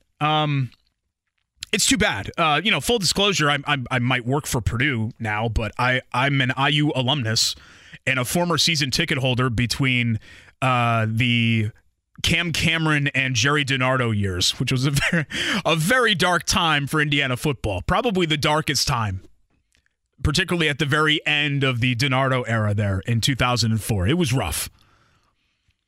So I've kind of been through it, through the wars, I guess, through the doldrums with Indiana football. But it feels like we're just kind of heading back there, and that's the most disappointing thing of all. I could handle Indiana being a Northwestern-type team where you have like 6-7 wins, you're constantly in bowl contention, and then even once in a while, hey, we won a bowl, cool, sweet. And then maybe one of those years you can win 8 or 9 games, kind of like the season that Indiana had in 2019. I don't think that's an unfair bar or an unreasonable bar of expectations for IU football. I don't. And they just keep falling on their face. It's so short of even that little negligible bar. It's so low to the ground. It's barely even off the ground, and they still can't clear it. And that's a real bummer because I think people poke and fun at the Indiana fan base. They say, well, it would be basketball season. Yeah, of course the basketball team has a bigger fan base, but there are IU football fans out there that have suffered, and they deserve better than the product that they're getting here. But a $20 million buyout, what are you going to do? Might have to hang on to him for a little bit longer. 239-1070. Everyone's upset about Peacock. I wanted to talk about that. Also, we'll get back into the Colts. I have their practice report, or what would have been their practice report for today, and it ain't good. Derek Schultz filling in for JMV. It's 93.5 and 107.5 The Fan. Life is full of things to manage. Your work, your family, your plans, and your treatment. Consider Kesimpta, ofatumumab 20 milligram injection. You can take it yourself from the comfort of home. If you're ready for something different, ask your healthcare provider about Kesimpta and check out the details at kesimpta.com. Brought to you by Novartis Pharmaceuticals Corporation. Welcome back to Dealing Together. First caller? I bought 3 sweaters to get the 4th free. Oh, you got fleeced. Next caller. I traded my old Samsung at AT&T for a new Samsung Galaxy S24 Plus and chose my plan. That's not a bad deal. It is not. Our best smartphone deals, your choice of plan. Learn how to get the new Samsung Galaxy S24 Plus with Galaxy AI on us with eligible trade-in. AT&T. Connecting changes everything. Offers vary by device, subject to change. S24 plus 256 gigabyte offer available for a limited time. Terms and restrictions apply. See att.com/Samsung for details. The Ride with JMV. Attention, whoever you are, this channel is reserved for emergency calls only. Lady, do I sound like I'm ordering a pizza? 93.5 and 107.5 The Fan. Halfway through the Ride with JMV, 93.5 and 107.5 The Fan. I am obviously not John. My name is Derek Schultz. Thanks so much for joining us. Good news and bad news. The good news is that the lounge on YouTube is rolling. The bad news is that they are in a quarterbacks ranking discussion. Uh-oh. Those never go well. Who would you take over this guy? And you're starting to lay them all out. Oh, you're crazy. Well, you're stupid. This guy can't do this. This guy can't do that. But I guess I'm glad the Colts are in a position where you have like a rankable quarterback again, maybe. Maybe that's a good thing. You can actually like be optimistic and excited about what the Colts have at quarterback. I can't sit here today and guarantee that Anthony Richardson's going to be some like Hall of Fame level player, but it's new, it's fresh. You can see the flashes of greatness there. And guys have flashed before and not ended up being anything. Even guys that are still around right now as starters. Baker Mayfield, I think, is a good example where, sometimes in Cleveland, I'd watch. Remember, the Colts played a game against Cleveland in 2020, the COVID year, and Baker Mayfield had a couple of throws in that game where I was just like, oh my God. Wow. This guy's got it. And then it just kind of went downhill for him there, and now he's trying to put it back together again. I think Jared Goff kind of went through that. Jared Goff in the Super Bowl team in that season, he made some throws. You're like, whoa, look at this dude. He's a star. And now he's refound himself, but I don't know if, Goff's ever going to get back on the track of like being like a top 5 level player. Tua, I've just been all over the board. Like Tua, is it the people around him? Is it him? He's a guy that I think is very, very difficult to evaluate. So, well, I'm certainly not going to bring up a quarterback rankings thing on this show, and we're not going to, 239-1070, rank your quarterback. We're not going to do that here. But to kind of see it play out on the YouTube lounge, I chuckled a little bit because I was like, well, at least we're having this conversation again, because nobody would have this conversation about, a deceased Matt Ryan. Carson Wentz doing like lefty laterals. 45-year-old Phillip Rivers. A very, very limited Jacoby Brissett, who's afraid to do anything outside of throw the ball like 5 yards. We've had a rough go of it here. So let Colt fans hope a little bit. Like, let people hope, even if it's delusional in some cases. Unfortunately, reality setting in for the Colts and their injury report. Now, this is just a projection, an estimation, if you will, because the Colts technically had a walkthrough today. They canceled practice. They had a walkthrough. But here is the injury list for the Colts after the first practice walkthrough, whatever you want to call it, in preparing for the Titans. DNPs, or I guess WNPs, would not have participated. WNHP. All right, fine. I'm not going to get too far in the weeds here. Molly Cox, whatever. Mo's a nice player. Made a big play on Sunday. You're deep at tight end. You're talented at tight end. That's fine. DeForest Buckner did not participate. Bad news. He is... I think we've been presenting Jonathan Taylor as the Colts' most important player. Jonathan Taylor might be the Colts' most dynamic player. He might be the Colts' best game breaker. The Colts' most important player is DeForest Buckner. He sets the tone for and Anthony Richardson will get there. Like, eventually he's the quarterback, right? I get it. You guys are screaming at your radio. Whoa, what about... Okay, fine. I understand all of that. But where we sit today, and I think you saw it on Sunday, when Buckner is limited and he's on a snap count, it completely changes the complexion of that game. Matt Stafford couldn't walk. Matt Stafford was on one leg late in the fourth quarter in that game and in that overtime drive, and the Colts really couldn't do much with it. And I think a lot of it had to do with the fact that you didn't have a fully healthy Buckner wreaking havoc in the middle of that line.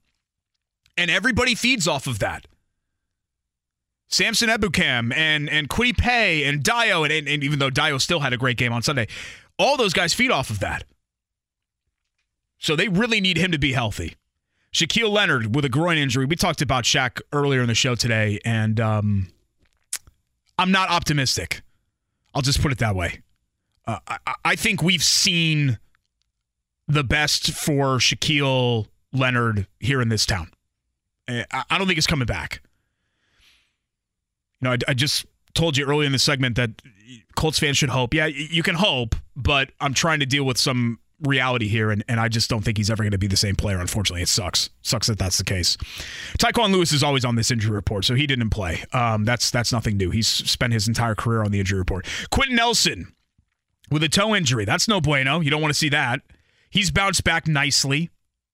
The Colts need Quentin Nelson to be really good, and he's been really good so far. Kwity Paye with the concussion and dealt with it last week, and that's still ongoing. They really need him to be there and be available. He's an important player for them in year 3, hoping to make a leap. Bernhard Raimann has been great. Been fantastic in year 2, holding it down in a really important position in left tackle. Key player. Good news from the offensive line, Ryan Kelly back to full participation, then Jonathan Taylor full again. So there were some good things about the practice report today, but you're talking about if you're making a list of the Colts' most important players, sadly, I don't even know if Shaq Leonard belongs on here anymore, which is kind of depressing to think that he's not even on that list. But I argue certainly Buckner is. I think on my list he's number 1. Raimann because of the position that he plays. I think Nelson's a really important player because you don't have O-line depth. Nobody has O-line depth. People complain about the Colts not having O-line. No one has O-line depth. But Nelson's up there as well. And I think Paye probably is in the back of the top 10. So 4 of your 10-ish most important guys all appeared on this list and all were DNPs. And that's bad news in a division game where it feels like, and I'm not going to make excuses for the Colts, even though this is going to sound like an excuse. I'd have to go back and actually look. Sometimes I just go on like inklings of what I remember in my head, and sometimes it's accurate, and sometimes I'm like way off. I feel like during this losing streak against Tennessee, they've had a lot of bad injury weeks leading up into that. Like I feel like they've been shorthanded a lot against Tennessee. The 2020 home game that they lost to the Titans, I feel like they were really shorthanded in that game, if I remember. And I'm trying to even remember who was out in that game. But, it's 3 years ago, and they all kind of run together for me. Needless to say, the Colts have had a lot of bad luck, I think, when it comes to the Tennessee game and going into it. And this is suddenly a really big, important game for them. And it's weird to say. I don't think a lot of people were expecting to use the word important in front of a Colts game for this season, but it is. 239-1070, got a couple of people waiting, including our buddy Matthew in Maine. What's up, man? Good to hear from you. Hey, Derek. had to keep my streak alive. I've never missed a call when you filled in as host. Well, that means a lot to me. You know that. It's weird, right, to say that the Colts have an important game coming up here on Sunday? It is. What do you think about what you've seen so far? This is kind of like my go-to question for all Colts fans. And even we asked Jake Arthur this. I'll ask Kevin Bowen this coming up at 5. With what they've done so far this season, where does it line up with what your expectations were for them going into the year? Because I think some Colts fans are like, yeah, I told you so, they'd be pretty good. And then some Colts fans are like, oh, my God, this is great. I thought they were going to go 0-17. Well, I expected them to go 4-13, so they've exceeded my expectations because they're more exciting than I expected them to be. Yeah, because I think at this point you'd agree with me. I mean, 4-13 would be a disappointment, right? It would be now, yeah. Yeah, with what they've done, and I think Richardson's looked better than I thought, and I was more optimistic than you. I think I had him right at the Vegas. I think Vegas nailed it. In fact, 6.5 I thought was right. So I had them in that like 6-7 win range, but now, I mean, if I were to adjust it today, I'd probably I'd bump it up to like the 7 or 8 win range, and that's ultimately where I think they would be. Enjoy New England. Enjoy our colors out here, Matthew, suck. I don't know if it's because it's been dry or what, but hopefully the leaf peepers aren't bothering you too much up there in Maine. Yeah, well, the time to come is in the next couple of weeks because the colors are starting to turn. We do have the best leaf peeping region in the country, obviously. It's good. Yeah, I saw an article, and thanks, Matthew. Great to hear from you. I saw an article from the Indy Star, and this is me kind of being like a stuffy New Englander from growing up in Connecticut, but I saw a star in the Indies. I think it was Indy Star. It might have been Axios. I'm trying to remember which one it was, and it was like, best leaf peeping opportunities in Indiana. I'm like, nah, you guys, no. Brown County, okay. Brown County's okay. Yeah, it's all right. There's some pretty areas of Brown County. You want to go and see some leaves, man? You go to Maine. You go to Vermont. Like that. Those are leaves. Like, we're not good at a lot of things out there. They are good at leaves. That's for sure. My wife's family in Vermont, they're out like in the boonies. They didn't even have cell service until a couple of years ago, but it's gorgeous, right? I mean, you're in the middle of the mountains. It's incredible. They had one of their adjacent towns had to shut down the one road into town. I don't know if it was called like Main Street or something. They shut down the one road into town because they were so tired of all of the New Yorkers and people like that, the leaf peepers coming in. And they were like leaving trash and garbage and all of that. It was not a good situation. 239-1070. Let's go to Gene next on the phone lines. I'm sorry to bore you with my leaf bragging, Gene. Thanks for calling. No worries, man. Hey, Derek, I just wanted to kind of reset the look back on our quarterbacks over the past. I think we're all guilty, especially the media, of just lumping together all these starting quarterbacks we had. But Philip Rivers was 11-5 for the Colts, and if I recall, we were a couple of key turnovers away from maybe being 13-3 that season.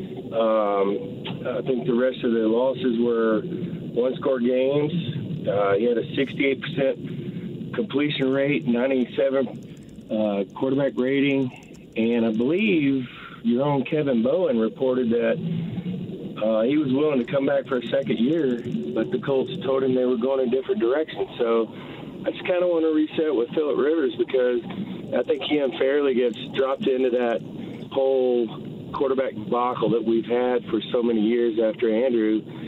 What are your thoughts on that? I'll hang up and let you talk. You know what, Gene? You're 100% right, and thanks for saying that. I agree with you.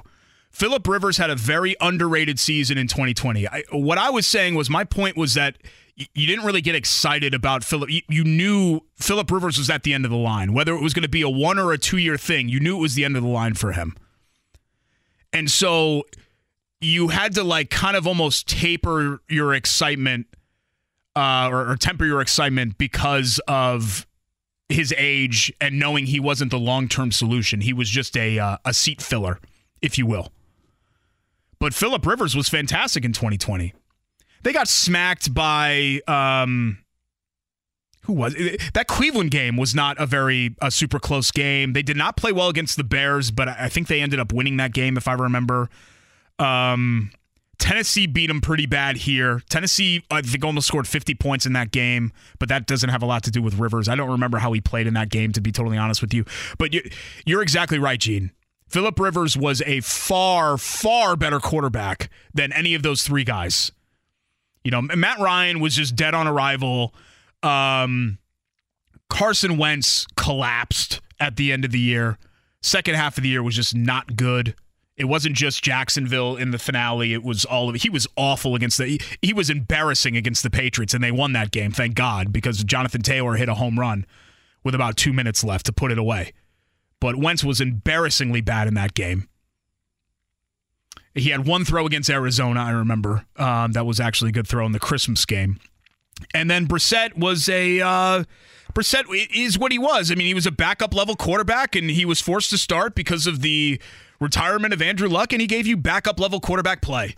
You know, people made a mountain out of a molehill because the Colts started 5-2, which had very little to do with Jacoby Brissett. He was throwing for like a $150 a game. And people went crazy because it was a cool story, and Brissett's a great guy and a great teammate. But in reality, none of that was based in fact. None of that was grounded in truth. Brissett was a severely limited player and a backup level player, and his career has played out that way. It's the reason why he's bounced around the way that he has. He's good enough to be a backup quarterback and a spot starter, but he's not good enough to be like a frontline level NFL player. So completely agree about Rivers. And I've defended Rivers in the past too. I really have. So I didn't want that to come off the wrong way. He had a great season. And 2020 was a fun year. They had that fun win against the Packers in overtime. Rodrigo Blankenship in the glasses. You know, that was fun. It was a fun year. 239-1070. We'll re-rack the big headlines of the day. 5 o'clock hour. Gene had mentioned Kevin Bowen. He joins us on the show. It's, what show is this? This is The Ride, right, with JMV? I almost said Query and Schultz. Oh, God, they wouldn't have been happy about that. 93.5 and 107.5 The Fan. Life is full of things to manage. Your work, your family, your plans, and your treatment. Consider Kesimpta, ofatumumab 20 milligram injection. You can take it yourself from the comfort of home. If you're ready for something different, ask your healthcare provider about Kesimpta and check out the details at kesimpta.com. Brought to you by Novartis Pharmaceuticals Corporation.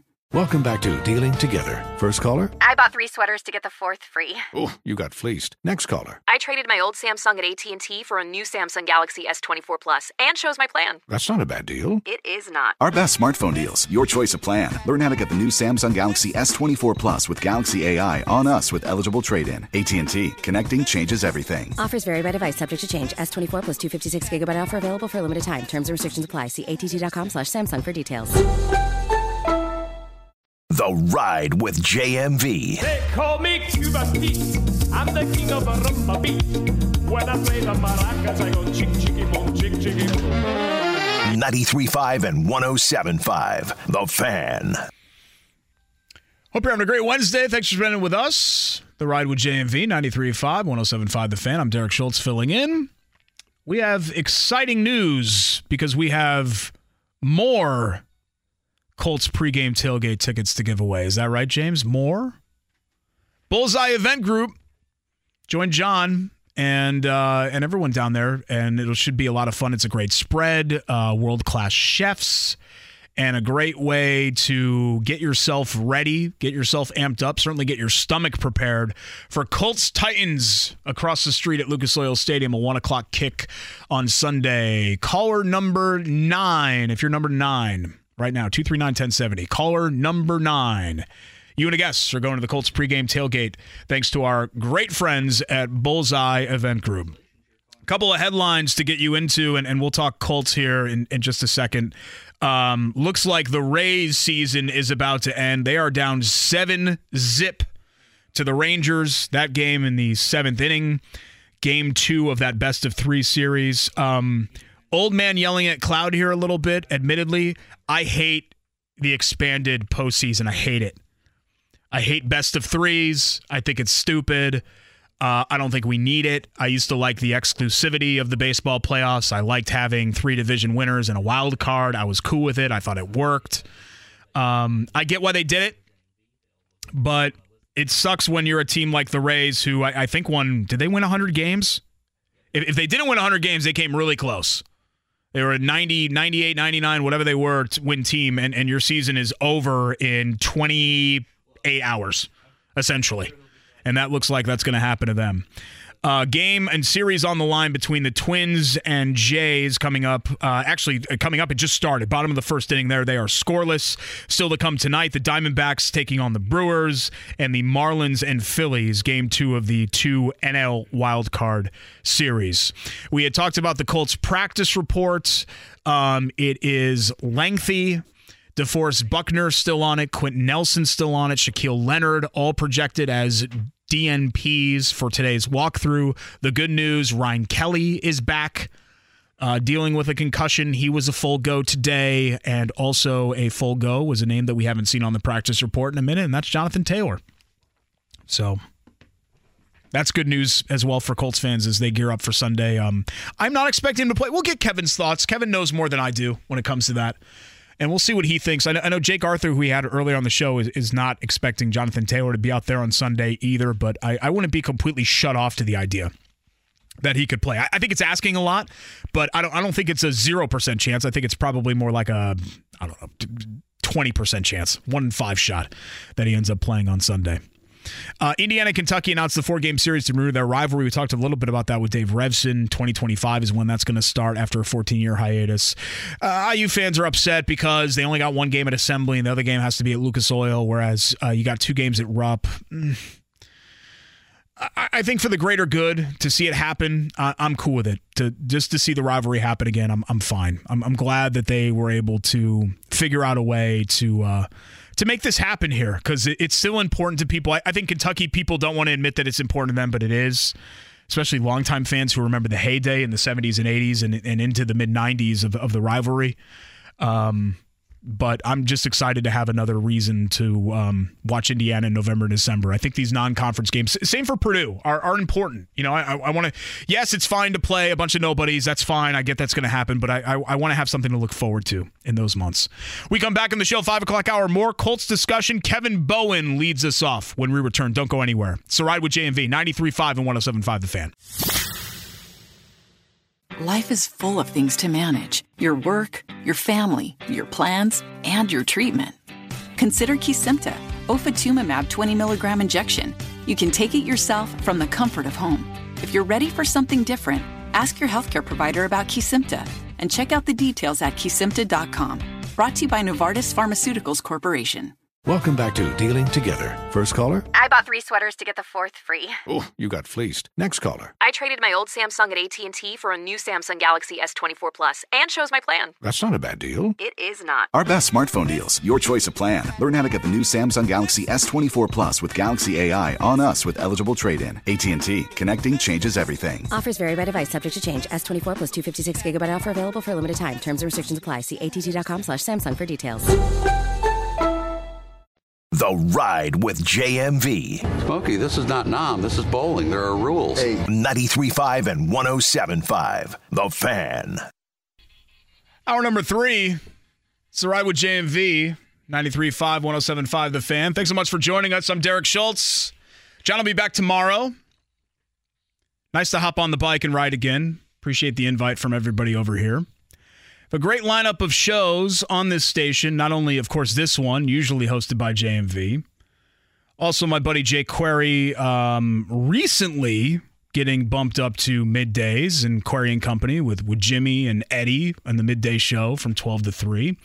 And then also a recent development, our friend Kevin Bowen and getting paired with Andy Sweeney, who I've known for a long time from Louisville, from our Final Four trips in the mid-teens.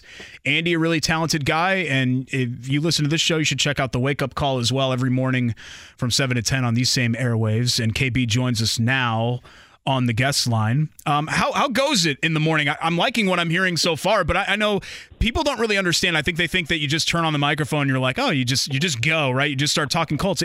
It's difficult, right? When you just kind of airdrop somebody else in with you and you're trying to do a two-man show together. It takes some time and some growth, kind of like what we're seeing with, it's almost like Anthony Richardson just in sports radio form, right?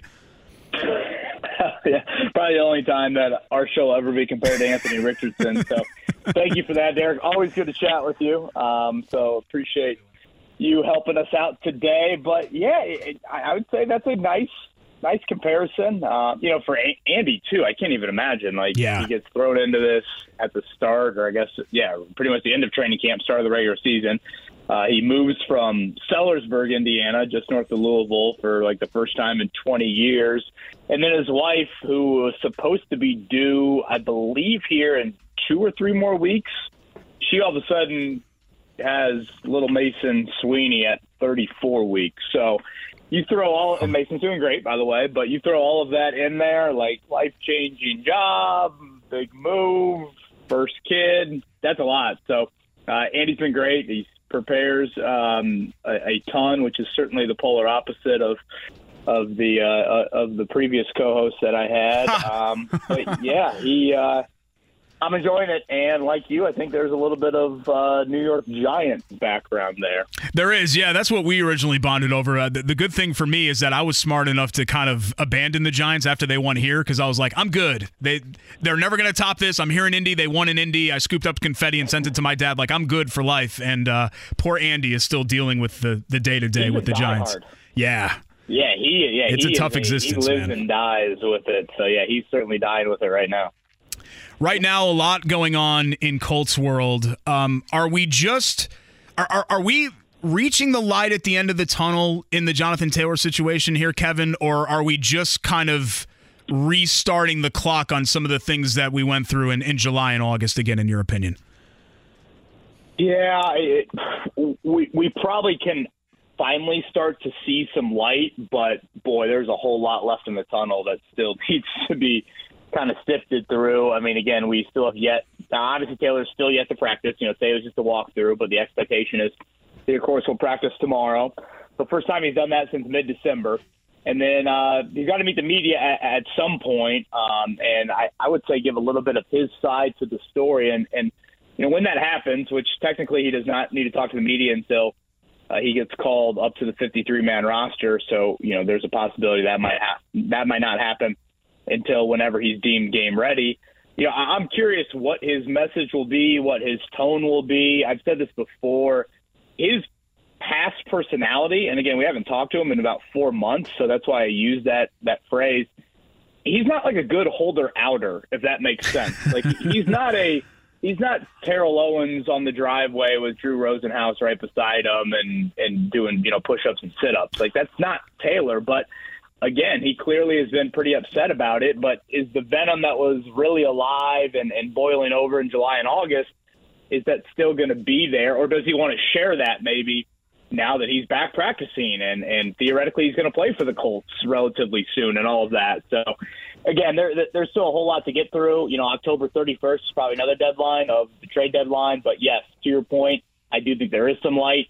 It's just a lot of things we got to clear before we get there. To me, the best thing for him, and I understand why he did what he did. I understand why the Colts have done what they've done. It's one of these rare things in sports where, everybody wants to pick a side, and I kind of can understand. Even if I'm picking a side, I can understand where both sides are coming from.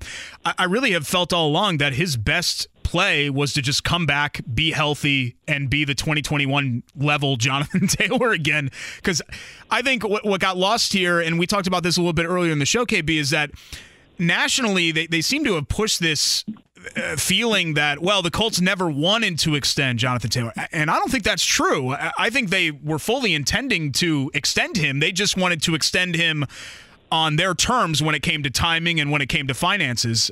So I don't think that's off the table, at least from the Colts side of things. But if he comes back and plays well, unless he's really dug in about playing somewhere else, I'm under the assumption that he's going to get the extension. It might not be the extension that he wants, but an extension offer at least from the Colts.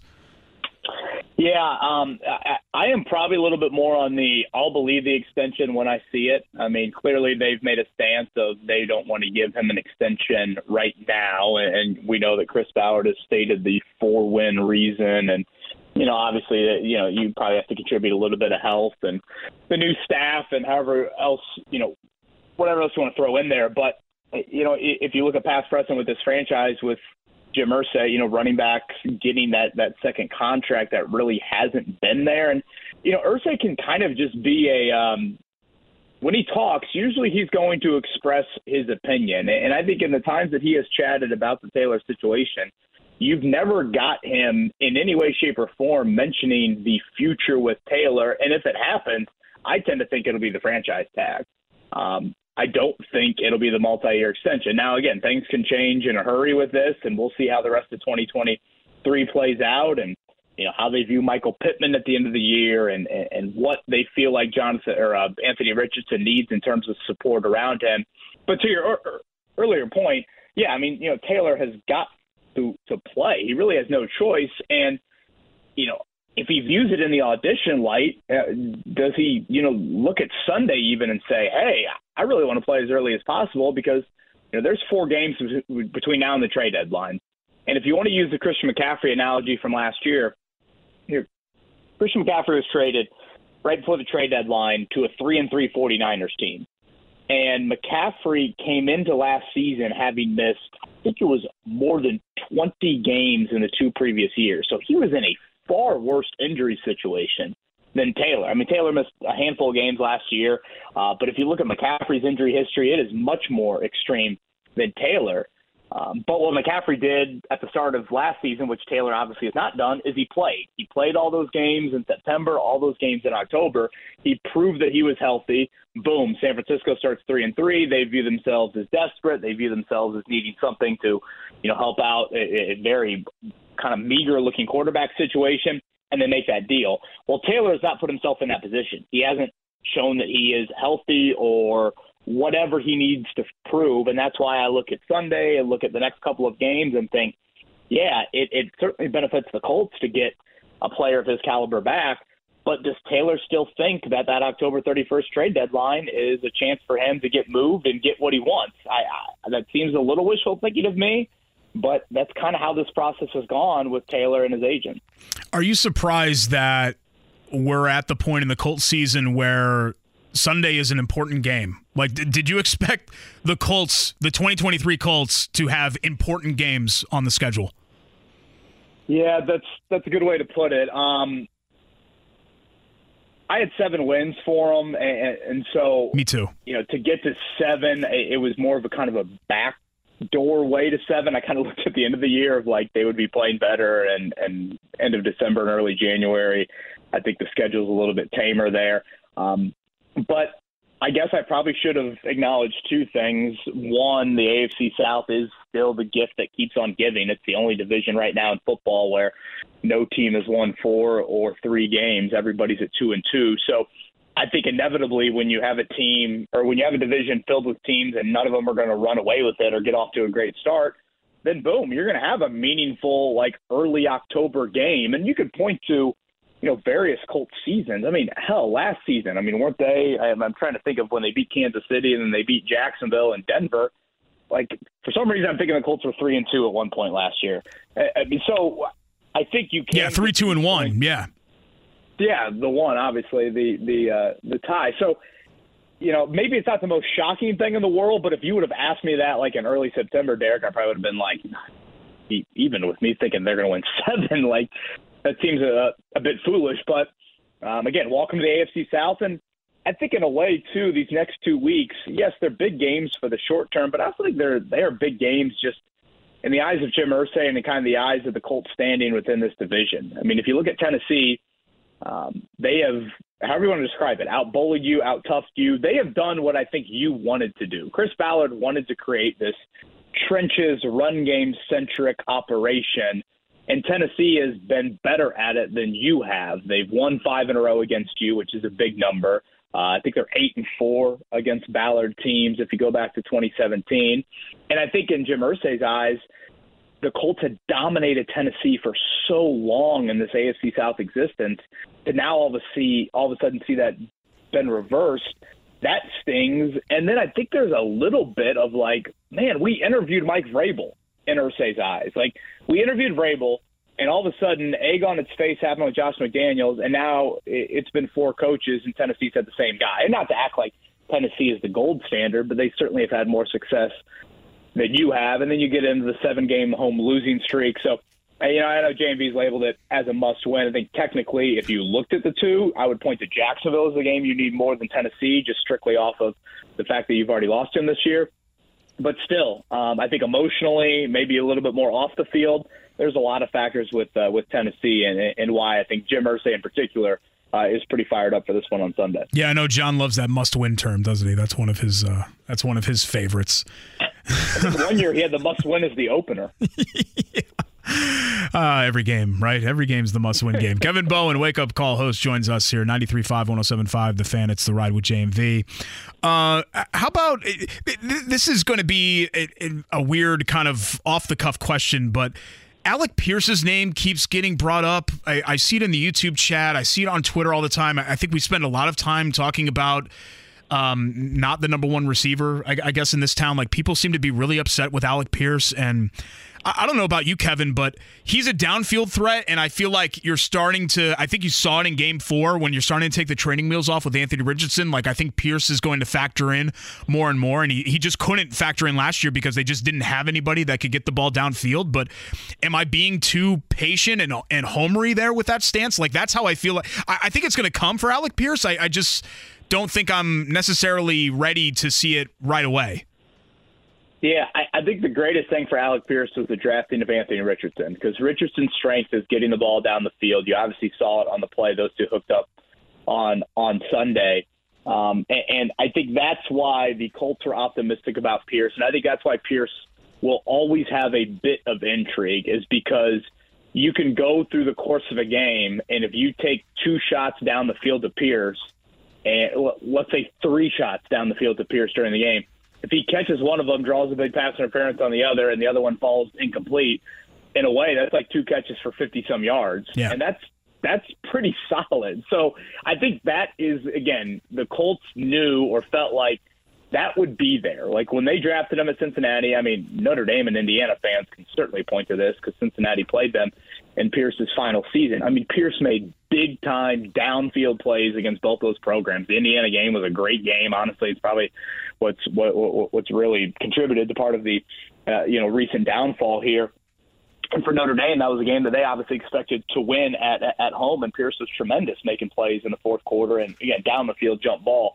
I do think there's a real question with Pierce of, is he ever going to be a complete wideout? And, I mean, he was drafted in the middle of the second round, so let's not act like he was a day 3 pick. And if you look at, obviously, second-round picks in this league or third-round picks, I mean, we just had a recent draft a few years ago where, Deebo Samuel was there, and Terry McLaurin was there, and DK Metcalf was there, and A.J. Brown was in that range. So I think that's where you're curious of, like, do you see more of the Reggie Wayne route tree infiltrate the deep ball ability and the high point ability that he definitely has? I mean, he showed it last year. In the last home game you won, Jacksonville, again, he's the one that clinched it with a huge play there to ice that game. So I do think it's fair to have questions about him as a complete wideout and some of the underneath stuff and the ability to, make a play on 3rd and 4 that, you create a little bit of separation, you kind of post up on a slant or something like that, and you create an opportunity for Richardson to deliver the ball to you. I think that's a question. But him getting down the field and him contributing in that way,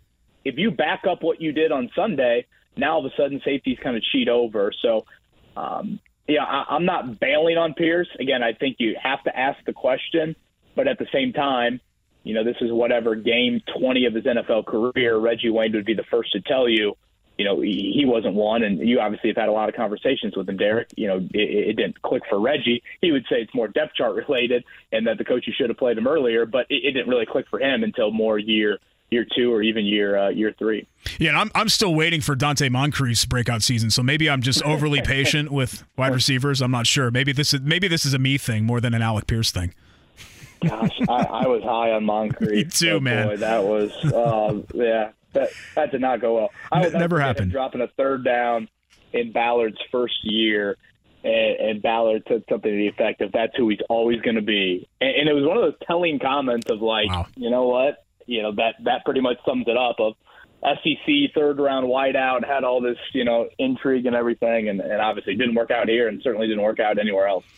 Last thing here, Colts related at least, Kevin. How concerned are you about the Dallas Flowers injury? Because I feel like that maybe got a little bit overshadowed because he's while he's not a frontline player, he seemingly held his own through the first couple of games at a position where the Colts are just hopelessly thin. Yeah, I think it's a great point to bring up, not only in the short term but in the long term. Obviously, short term, you just pointed out, they are hopelessly thin. I mean, Juju Brents 2 weeks ago was not dressing, and all of a sudden he's going to be on the field for every snap come Sunday. And then the other corner, you either have to go back to Darrell Baker Jr., who you benched 2 weeks ago, or you go to Jalen Jones, a 7th-round pick, a guy that I thought had a really nice offseason, but still, 7th-round rookie is not something you expect to all of a sudden be playing a really meaningful third corner role. And then I think just kind of bigger picture and Flowers related, of course. I mean, this is a torn Achilles for a guy that this staff was intrigued by.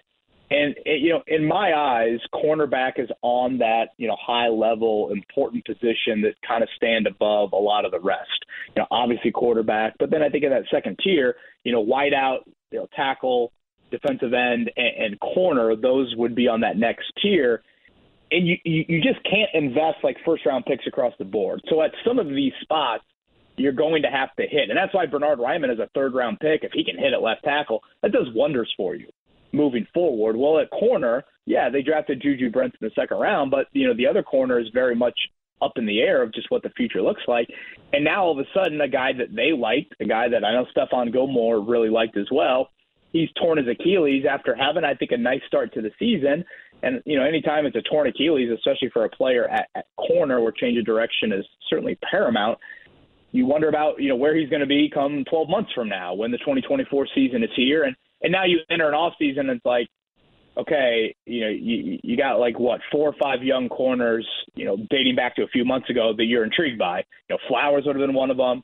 Darius Rush would have been one of them. Well, those two are either gone or done for the season.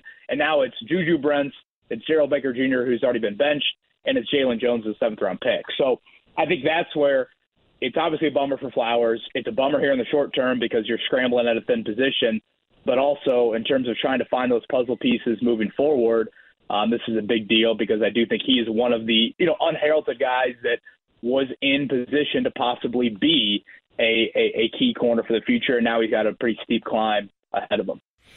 Last thing here, Kevin, I know they took your voice away, at least temporarily. How many years of your life are you losing on Notre Dame football, at least in the last 2 weeks? Unbelievable. It's just one of those doses of fandom sort of reminders that I get, and Notre Dame football unfortunately has provided a lot of that of is this worth it?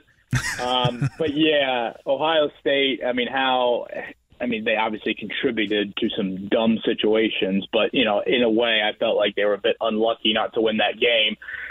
Certainly, again, did their own part in creating that negative luck, but then certainly against Duke, beyond lucky to have a quarterback that I don't call a scrambler.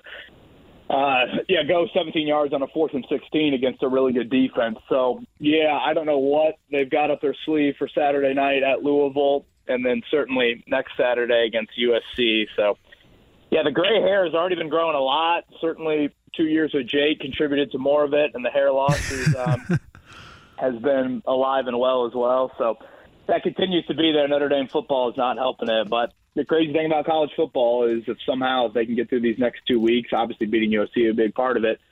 You enter the bye week, and the schedule outside of at Clemson looks pretty manageable the rest of the way, and who knows, maybe you can factor into a playoff spot.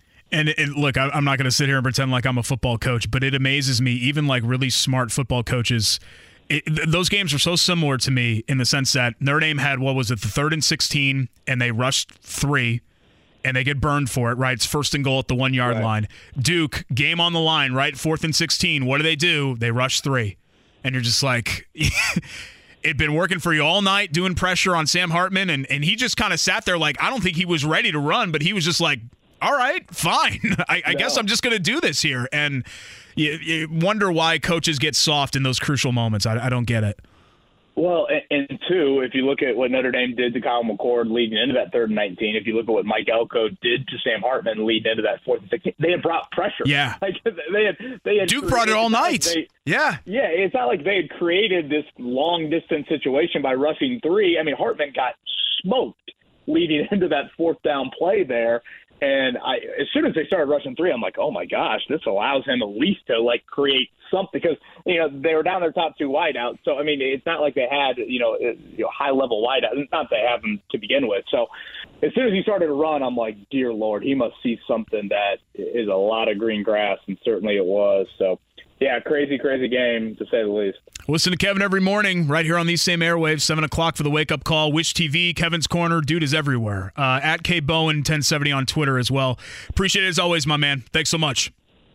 Enjoy the chat, Derek. Hope James as well, and talk to you soon, man. Same for you and the Bowen crew over there, and Rosie and Max and everybody. I've been enjoying the videos of the helmet picks every single week. That's something that I wish I would have thought of when James was of age, when he was, 6, 8, 10, 12 months in that range, crawling around and making NFL picks. It's really fun to watch that. I miss that time. Everybody says that because it goes by fast and and you got to enjoy the days when you can, but it's always one of those hindsight things where it happens in a flash and then it's gone, and then you're like, oh, I kind of miss when my kid wasn't calling me an idiot and throwing a golf ball at my head and things like that. Now, James is a good boy, but it's crazy to me that for the people that don't like the new age of going for it on fourth down and being really aggressive, I think there is such thing as being aggressive to the point that you're being reckless. Like there's a fine line there, right? I know that line exists.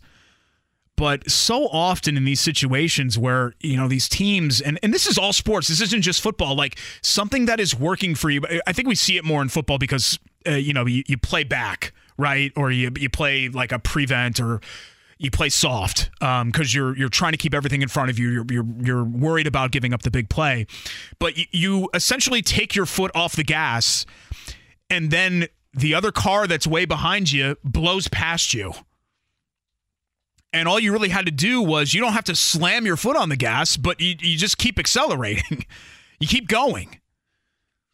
And so often in these high-pressure situations, I feel like coaches make the wrong decision there.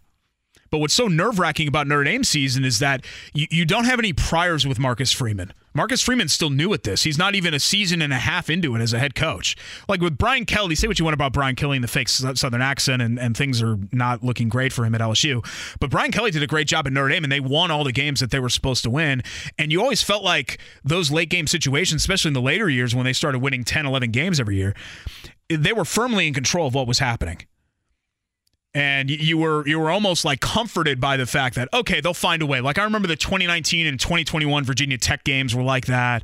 Notre Dame Clemson in overtime in 20 was like that, where the game was on the line and they made the plays that they had to. The opener in FSU, whatever year that was, where Florida State came all the way back and then Notre Dame won in overtime.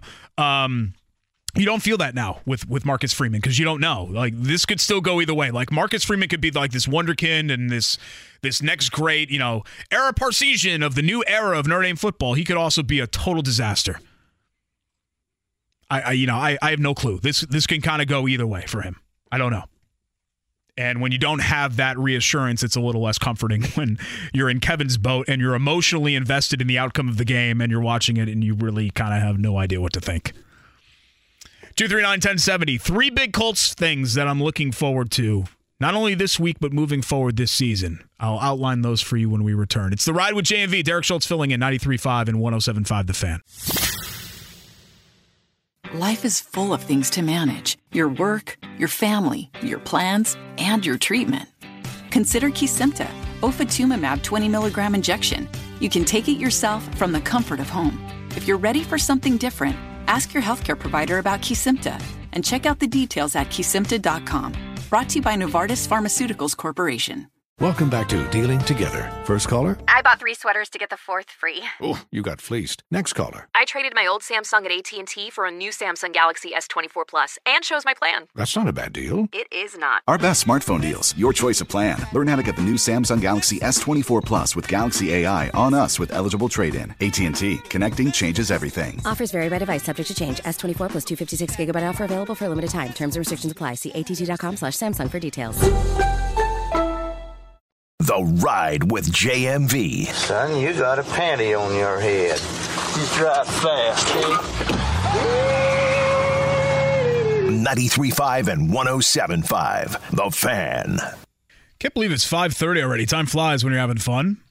I'm Derek Schultz filling in for JMV. It's The Ride with JMV, 93.5, 107.5 The Fan. John's back tomorrow, so I am a temporary pinch hitter here, but appreciate you guys tuning in.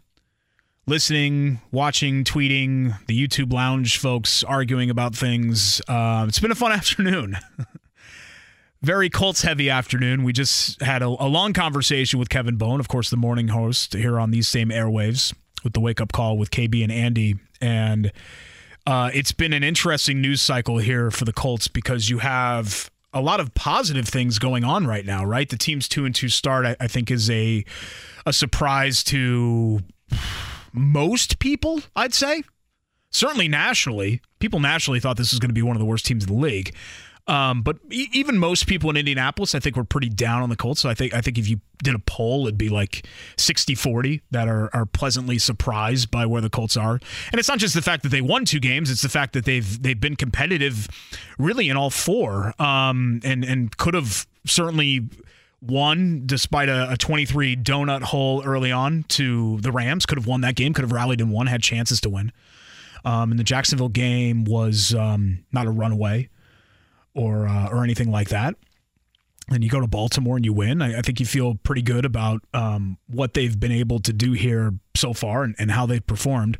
But creeping back into the conversation is something that dominated the late summer and dominated the training camp news cycle, and that was Jonathan Taylor and the contract dispute, and he's unhappy, and Jim Irsay's sending tweets, and there's an awkward van meeting, and we don't need to rehash the whole thing. You guys kind of know how that all went down. So it's a weird sort of feeling now. We're smack dab in the middle of a division game, a big game, a home game against Tennessee that I'm not going to say is a must win.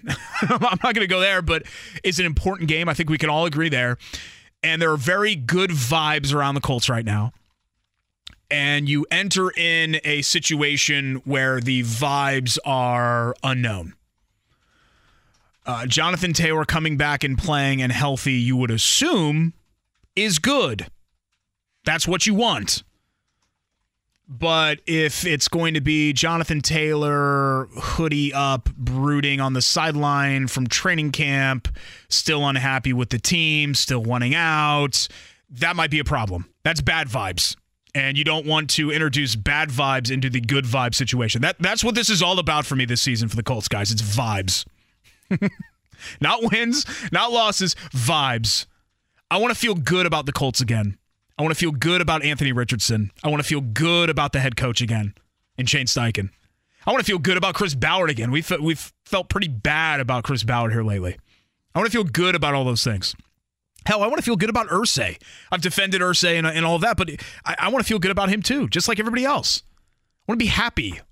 Like, remember those days in the 2000s? They roll out of bed, they win 12 games, 12, 13, 14 games. They contend every year. That was fun. I'd love to go back to that. That's not going to happen this year, but just I want to see the arrow pointing up again. And so, obviously, this Taylor situation is the number one thing that I'm focusing on. I mentioned 3 big Colts things that I'm looking at this week and that I'm focusing on going forward. We need to hear from him how this is going to go. Because we can go off of reports, and there are people that have been connected to this situation, and I think that we've gotten some good information from, Stephen Holder at ESPN, and there are some other people nationally that have been connected to this thing that have kind of passed along little nuggets of info, and I'm talking about from the start of this in late July to now. So we're talking about like 2.5 months of this, even though it's been a little bit quiet here recently on updates. But we're not really going to know anything until Jonathan Taylor speaks. I can assume how he feels. I can guess how he feels. But is the trade demand, is he still dug in there? Is he still PO'd? Does he still feel slighted that he didn't even get a contract offer from the Colts? Is he frustrated? Does he feel good? Does he feel healthy? Is he confident? Is he not confident? There's so many things that Jonathan Taylor really needs to answer for himself. And that's kind of the one thing in this whole saga. The one person that we've not actually heard from, like heard verbal words from, is Taylor. We've heard from his loudmouth agent. We've heard from Irsay. Of course, we always hear from Irsay. He's got a device in his hand that he can hit send at any time. You never know what you're going to hear from Irsay. But we haven't heard from the guy that's in question here, the person himself, the patient zero of this whole situation, and that's Taylor. And so if he's activated from the PUP list in the 21 day window here, if he's added, I guess I should say if he's added to the active roster because he's not on PUP, right? But he's practicing again. If he gets added to the 53-man, he has to be made available to the media. And then we can actually hear from Jonathan Taylor and see where this thing is. I mean, I'm trying to be optimistic because he's a fantastic player. And he's a great dude. Like, no one, I don't think, dislikes Jonathan Taylor, the guy, right? I don't. Sometimes this stuff happens in a business and there are feelings and egos and everything else involved, and sometimes those go south, and certainly they did with the Taylor situation. Not the first time that's happened in this town, not the last time, and it's certainly not a situation that's unique to the Colts. Hell, we saw several running backs go through the same thing in Vegas, in New York, in Cleveland, in other places. Or not Cleveland, I guess Cincinnati with Mixon in the situation. But we need to know that, like, there's a kumbaya here, or I think I compared it earlier in the show to like a divorce, and divorce is, it's terrible, and I've had some friends that have gone through it, and it stinks. It stinks, especially when you're like close with both, the people that are splitting up, and you feel like you're being forced to like choose sides, and it's a messy situation. There are kids involved. It's horrible. It's awful. You don't wish it on anybody. But there are some of those that get kind of nasty, and things are said, and they continue to be said even years later, which is kind of I've never really gotten, like, when it's over, like, just move on. But I've never gone through it. And then there are ones where everything's great. Like it feels like they're co-parenting and everything's hunky-dory, and like the guys are friends. Like the husband, the new husband is friends with the ex-husband. Like I know one or two relationships that's like that, where they like hang out. I don't know, maybe that's an extreme example, but I do know somebody where that's the case. I don't need it to be that level of relationship between the Colts and Taylor. But if divorce is inevitable here, if that's what Taylor wants, if he wants to get out, then I hope at the very least, just in the scope of this season, things can be amicable. Like the two sides can just, I don't know, agree to disagree, for lack of a better term. Because I think at this point, Taylor has to know the best thing for him is to come back and to be healthy and to be productive. He was trying to play a losing hand, and he lost, I think. Or if he hasn't lost yet, he is going to lose. If Jonathan Taylor wants $15, $16, $17 million, it's, at least with where we sit today, that's not happening. That's not steeped in reality. That's not where the market is. No one's paying that. And certainly no one's paying that to somebody who hasn't played in 10 months. That's not realistic. And if he wants to play somewhere else and he's hoping to get that, I mean, God love him. More power to him, I guess. I don't think he's going to get that in Miami or Green Bay or anybody else that has been talked about in this whole kind of situation here. Like, it's hard to see the scenario where Taylor wins. I guess he wins if he gets any extension at all, but I don't think he's going to get the extension that he wants, because the Colts really hold the cards here. They've had the leverage all along, and that's the way that it's always been, and that's the way that it continues to be. I mean, think about it, guys. How much time this season during the Colts games, and I'm talking between the 1 p.m. and 4 p.m. window of the 4 Colts games this season, how often have you thought about Jonathan Taylor? First game against Jacksonville, you probably did, because Deion Jackson was a disaster and he's not on the team anymore, and he fumbled a bunch of times. So you probably thought about it then. I'll give you that. You think about him in Baltimore? You think about him in Houston? You think about him last week against the Rams? Here and there. I mean, he's been a passing thought, I guess. Nice to have, but Moss has been fine. He's been productive. He's given you probably 70 to 75% of what Taylor would give you just in raw production. So you've gone through these first 4 games, and you're not really thinking to yourself, oh, my God, I'm just so desperate to have Jonathan Taylor back. Oh, we need him. Not thinking that. There are other players on this team that you actually do think that about. I mean, DeForest Buckner is a good example. DeForest Buckner was banged up on Sunday, and you could tell. It had an impact on the game. It had an impact on how the Colts played. When he's not wreaking havoc in the middle of that line, it sends ripple effects everywhere else. And when that's not happening, the ripple effects don't exist. I mean, Dayo Odeyingbo had a nice game, but for the most part, the Colts pass rush was Matt Stafford on that overtime drive, he had one leg. He was hobbled. He's hopping around out there. It's like when you go fishing and you pull the fish up on the deck and it's like flopping around and gasping for air. That's what it felt like with Stafford. Like it was there for the taking. You just got to put it on the hook. And they couldn't do it. And I think a lot of that has to do with Buckner being on a pitch count and just being a very limited player. Like I'm not even sure that he was healthy enough to be there, but they know how important he is, and he knows how important he is. And I credit him for gutting it out. But with Taylor, and this is kind of the whole wide-ranging discussion of why we're here with running backs in the NFL, these guys aren't around and you don't miss them. Outside of the true unicorns, like Christian McCaffrey is basically a receiver. It's almost an insult to even call him a running back. He affects the game in so many ways. No other running back affects the game like he does or impacts the game like he does. So he needs to be almost in a separate conversation. But for Taylor and for all these dudes, Saquon, and everybody else, I mean, it's nice to have. They're great players. I feel for them. I understand their gripe. It sucks to not feel wanted and to feel like you're not getting paid what you deserve to be paid while everybody else around you get those second contracts and the lengthy extensions and the big money. I get it. But that's just kind of life in the NFL. Like, very rarely are you watching one of these games and do you miss that player? Unless the guy that's playing doesn't belong on an NFL roster, and that's essentially what the Colts had. God love him with Deion Jackson. That's essentially what they had in Week 1. You had a guy that does not belong on an NFL roster, and he's your starter. Like, okay, yeah, then you're in trouble. But with Zach Moss is fine. Perfectly capable. I don't need an A if I can get a C+.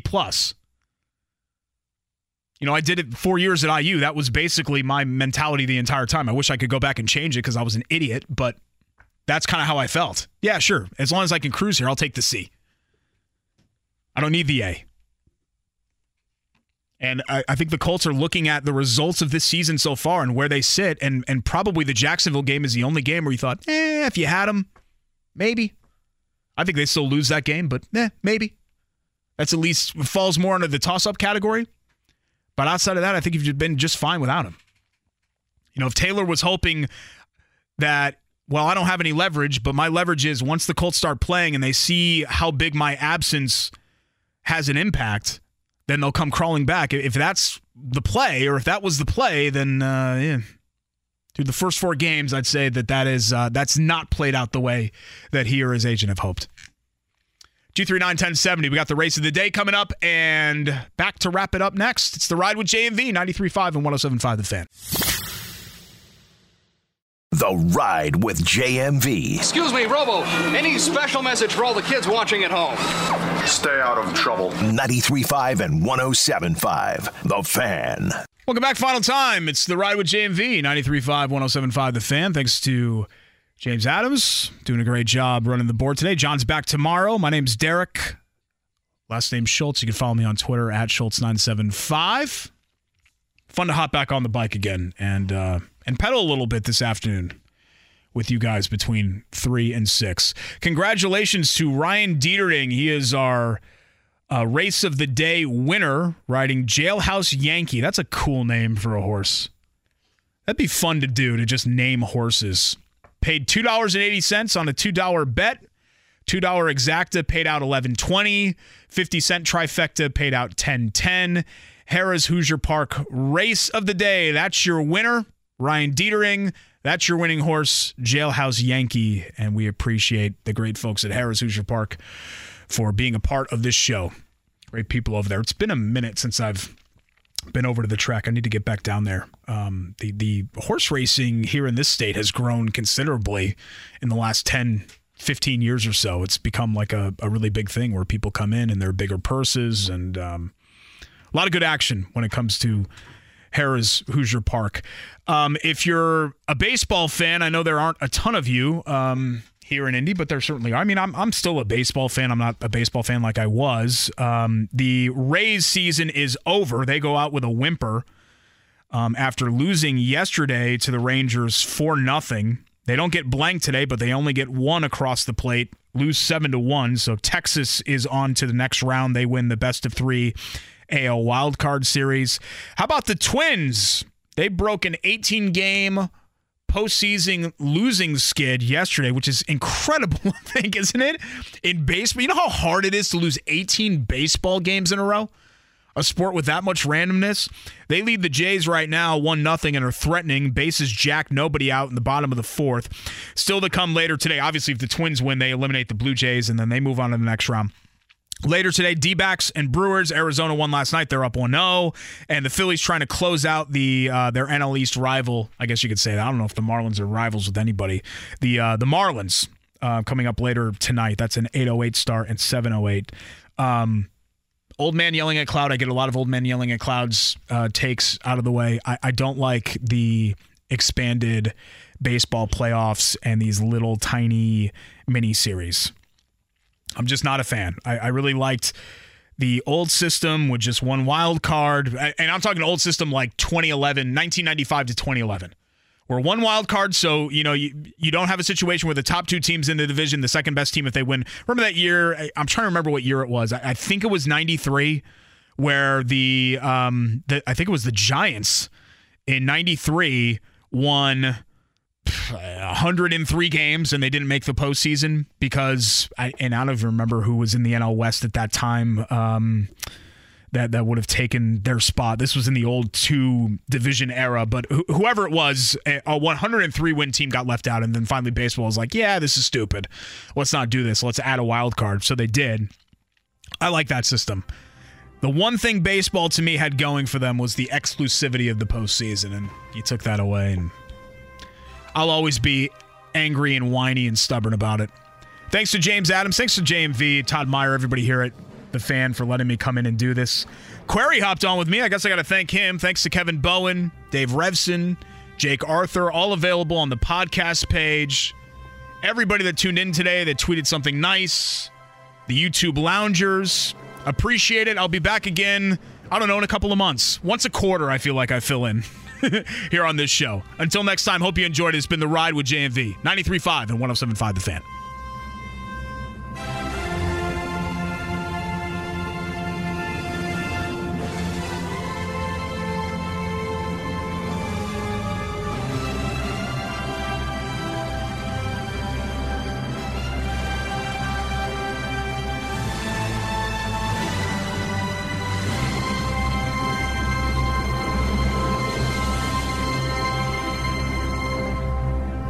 Hey, fans want new flooring and want it now. March is the time to buy at Floors to Your Home, right, Brian Kahn? It really is, JMV. We have the state's largest selection of new flooring in stock. And we've just received additional truckloads of new hardwood, laminate, and waterproof flooring. So we're marking everything down. Brian, I'm looking at some of your incredible deals. We always sell up to 50% off those big box stores. But for a limited time, you can get new flooring starting at just 80 cents a square foot. 80 cents a square foot? That's incredible. That's 3 rooms of hardwood, laminate, or waterproof starting under $350 at Floors to Your Home. And you can get it right now. We have over 1,200 styles in stock. Floors to Your Home is the place for the lowest prices anywhere in Indiana. I'm doing my whole house. 3 very convenient locations: Avon, Noblesville, and Brookville Road. Who has the lowest prices on flooring? Floors to Your Home. That's who.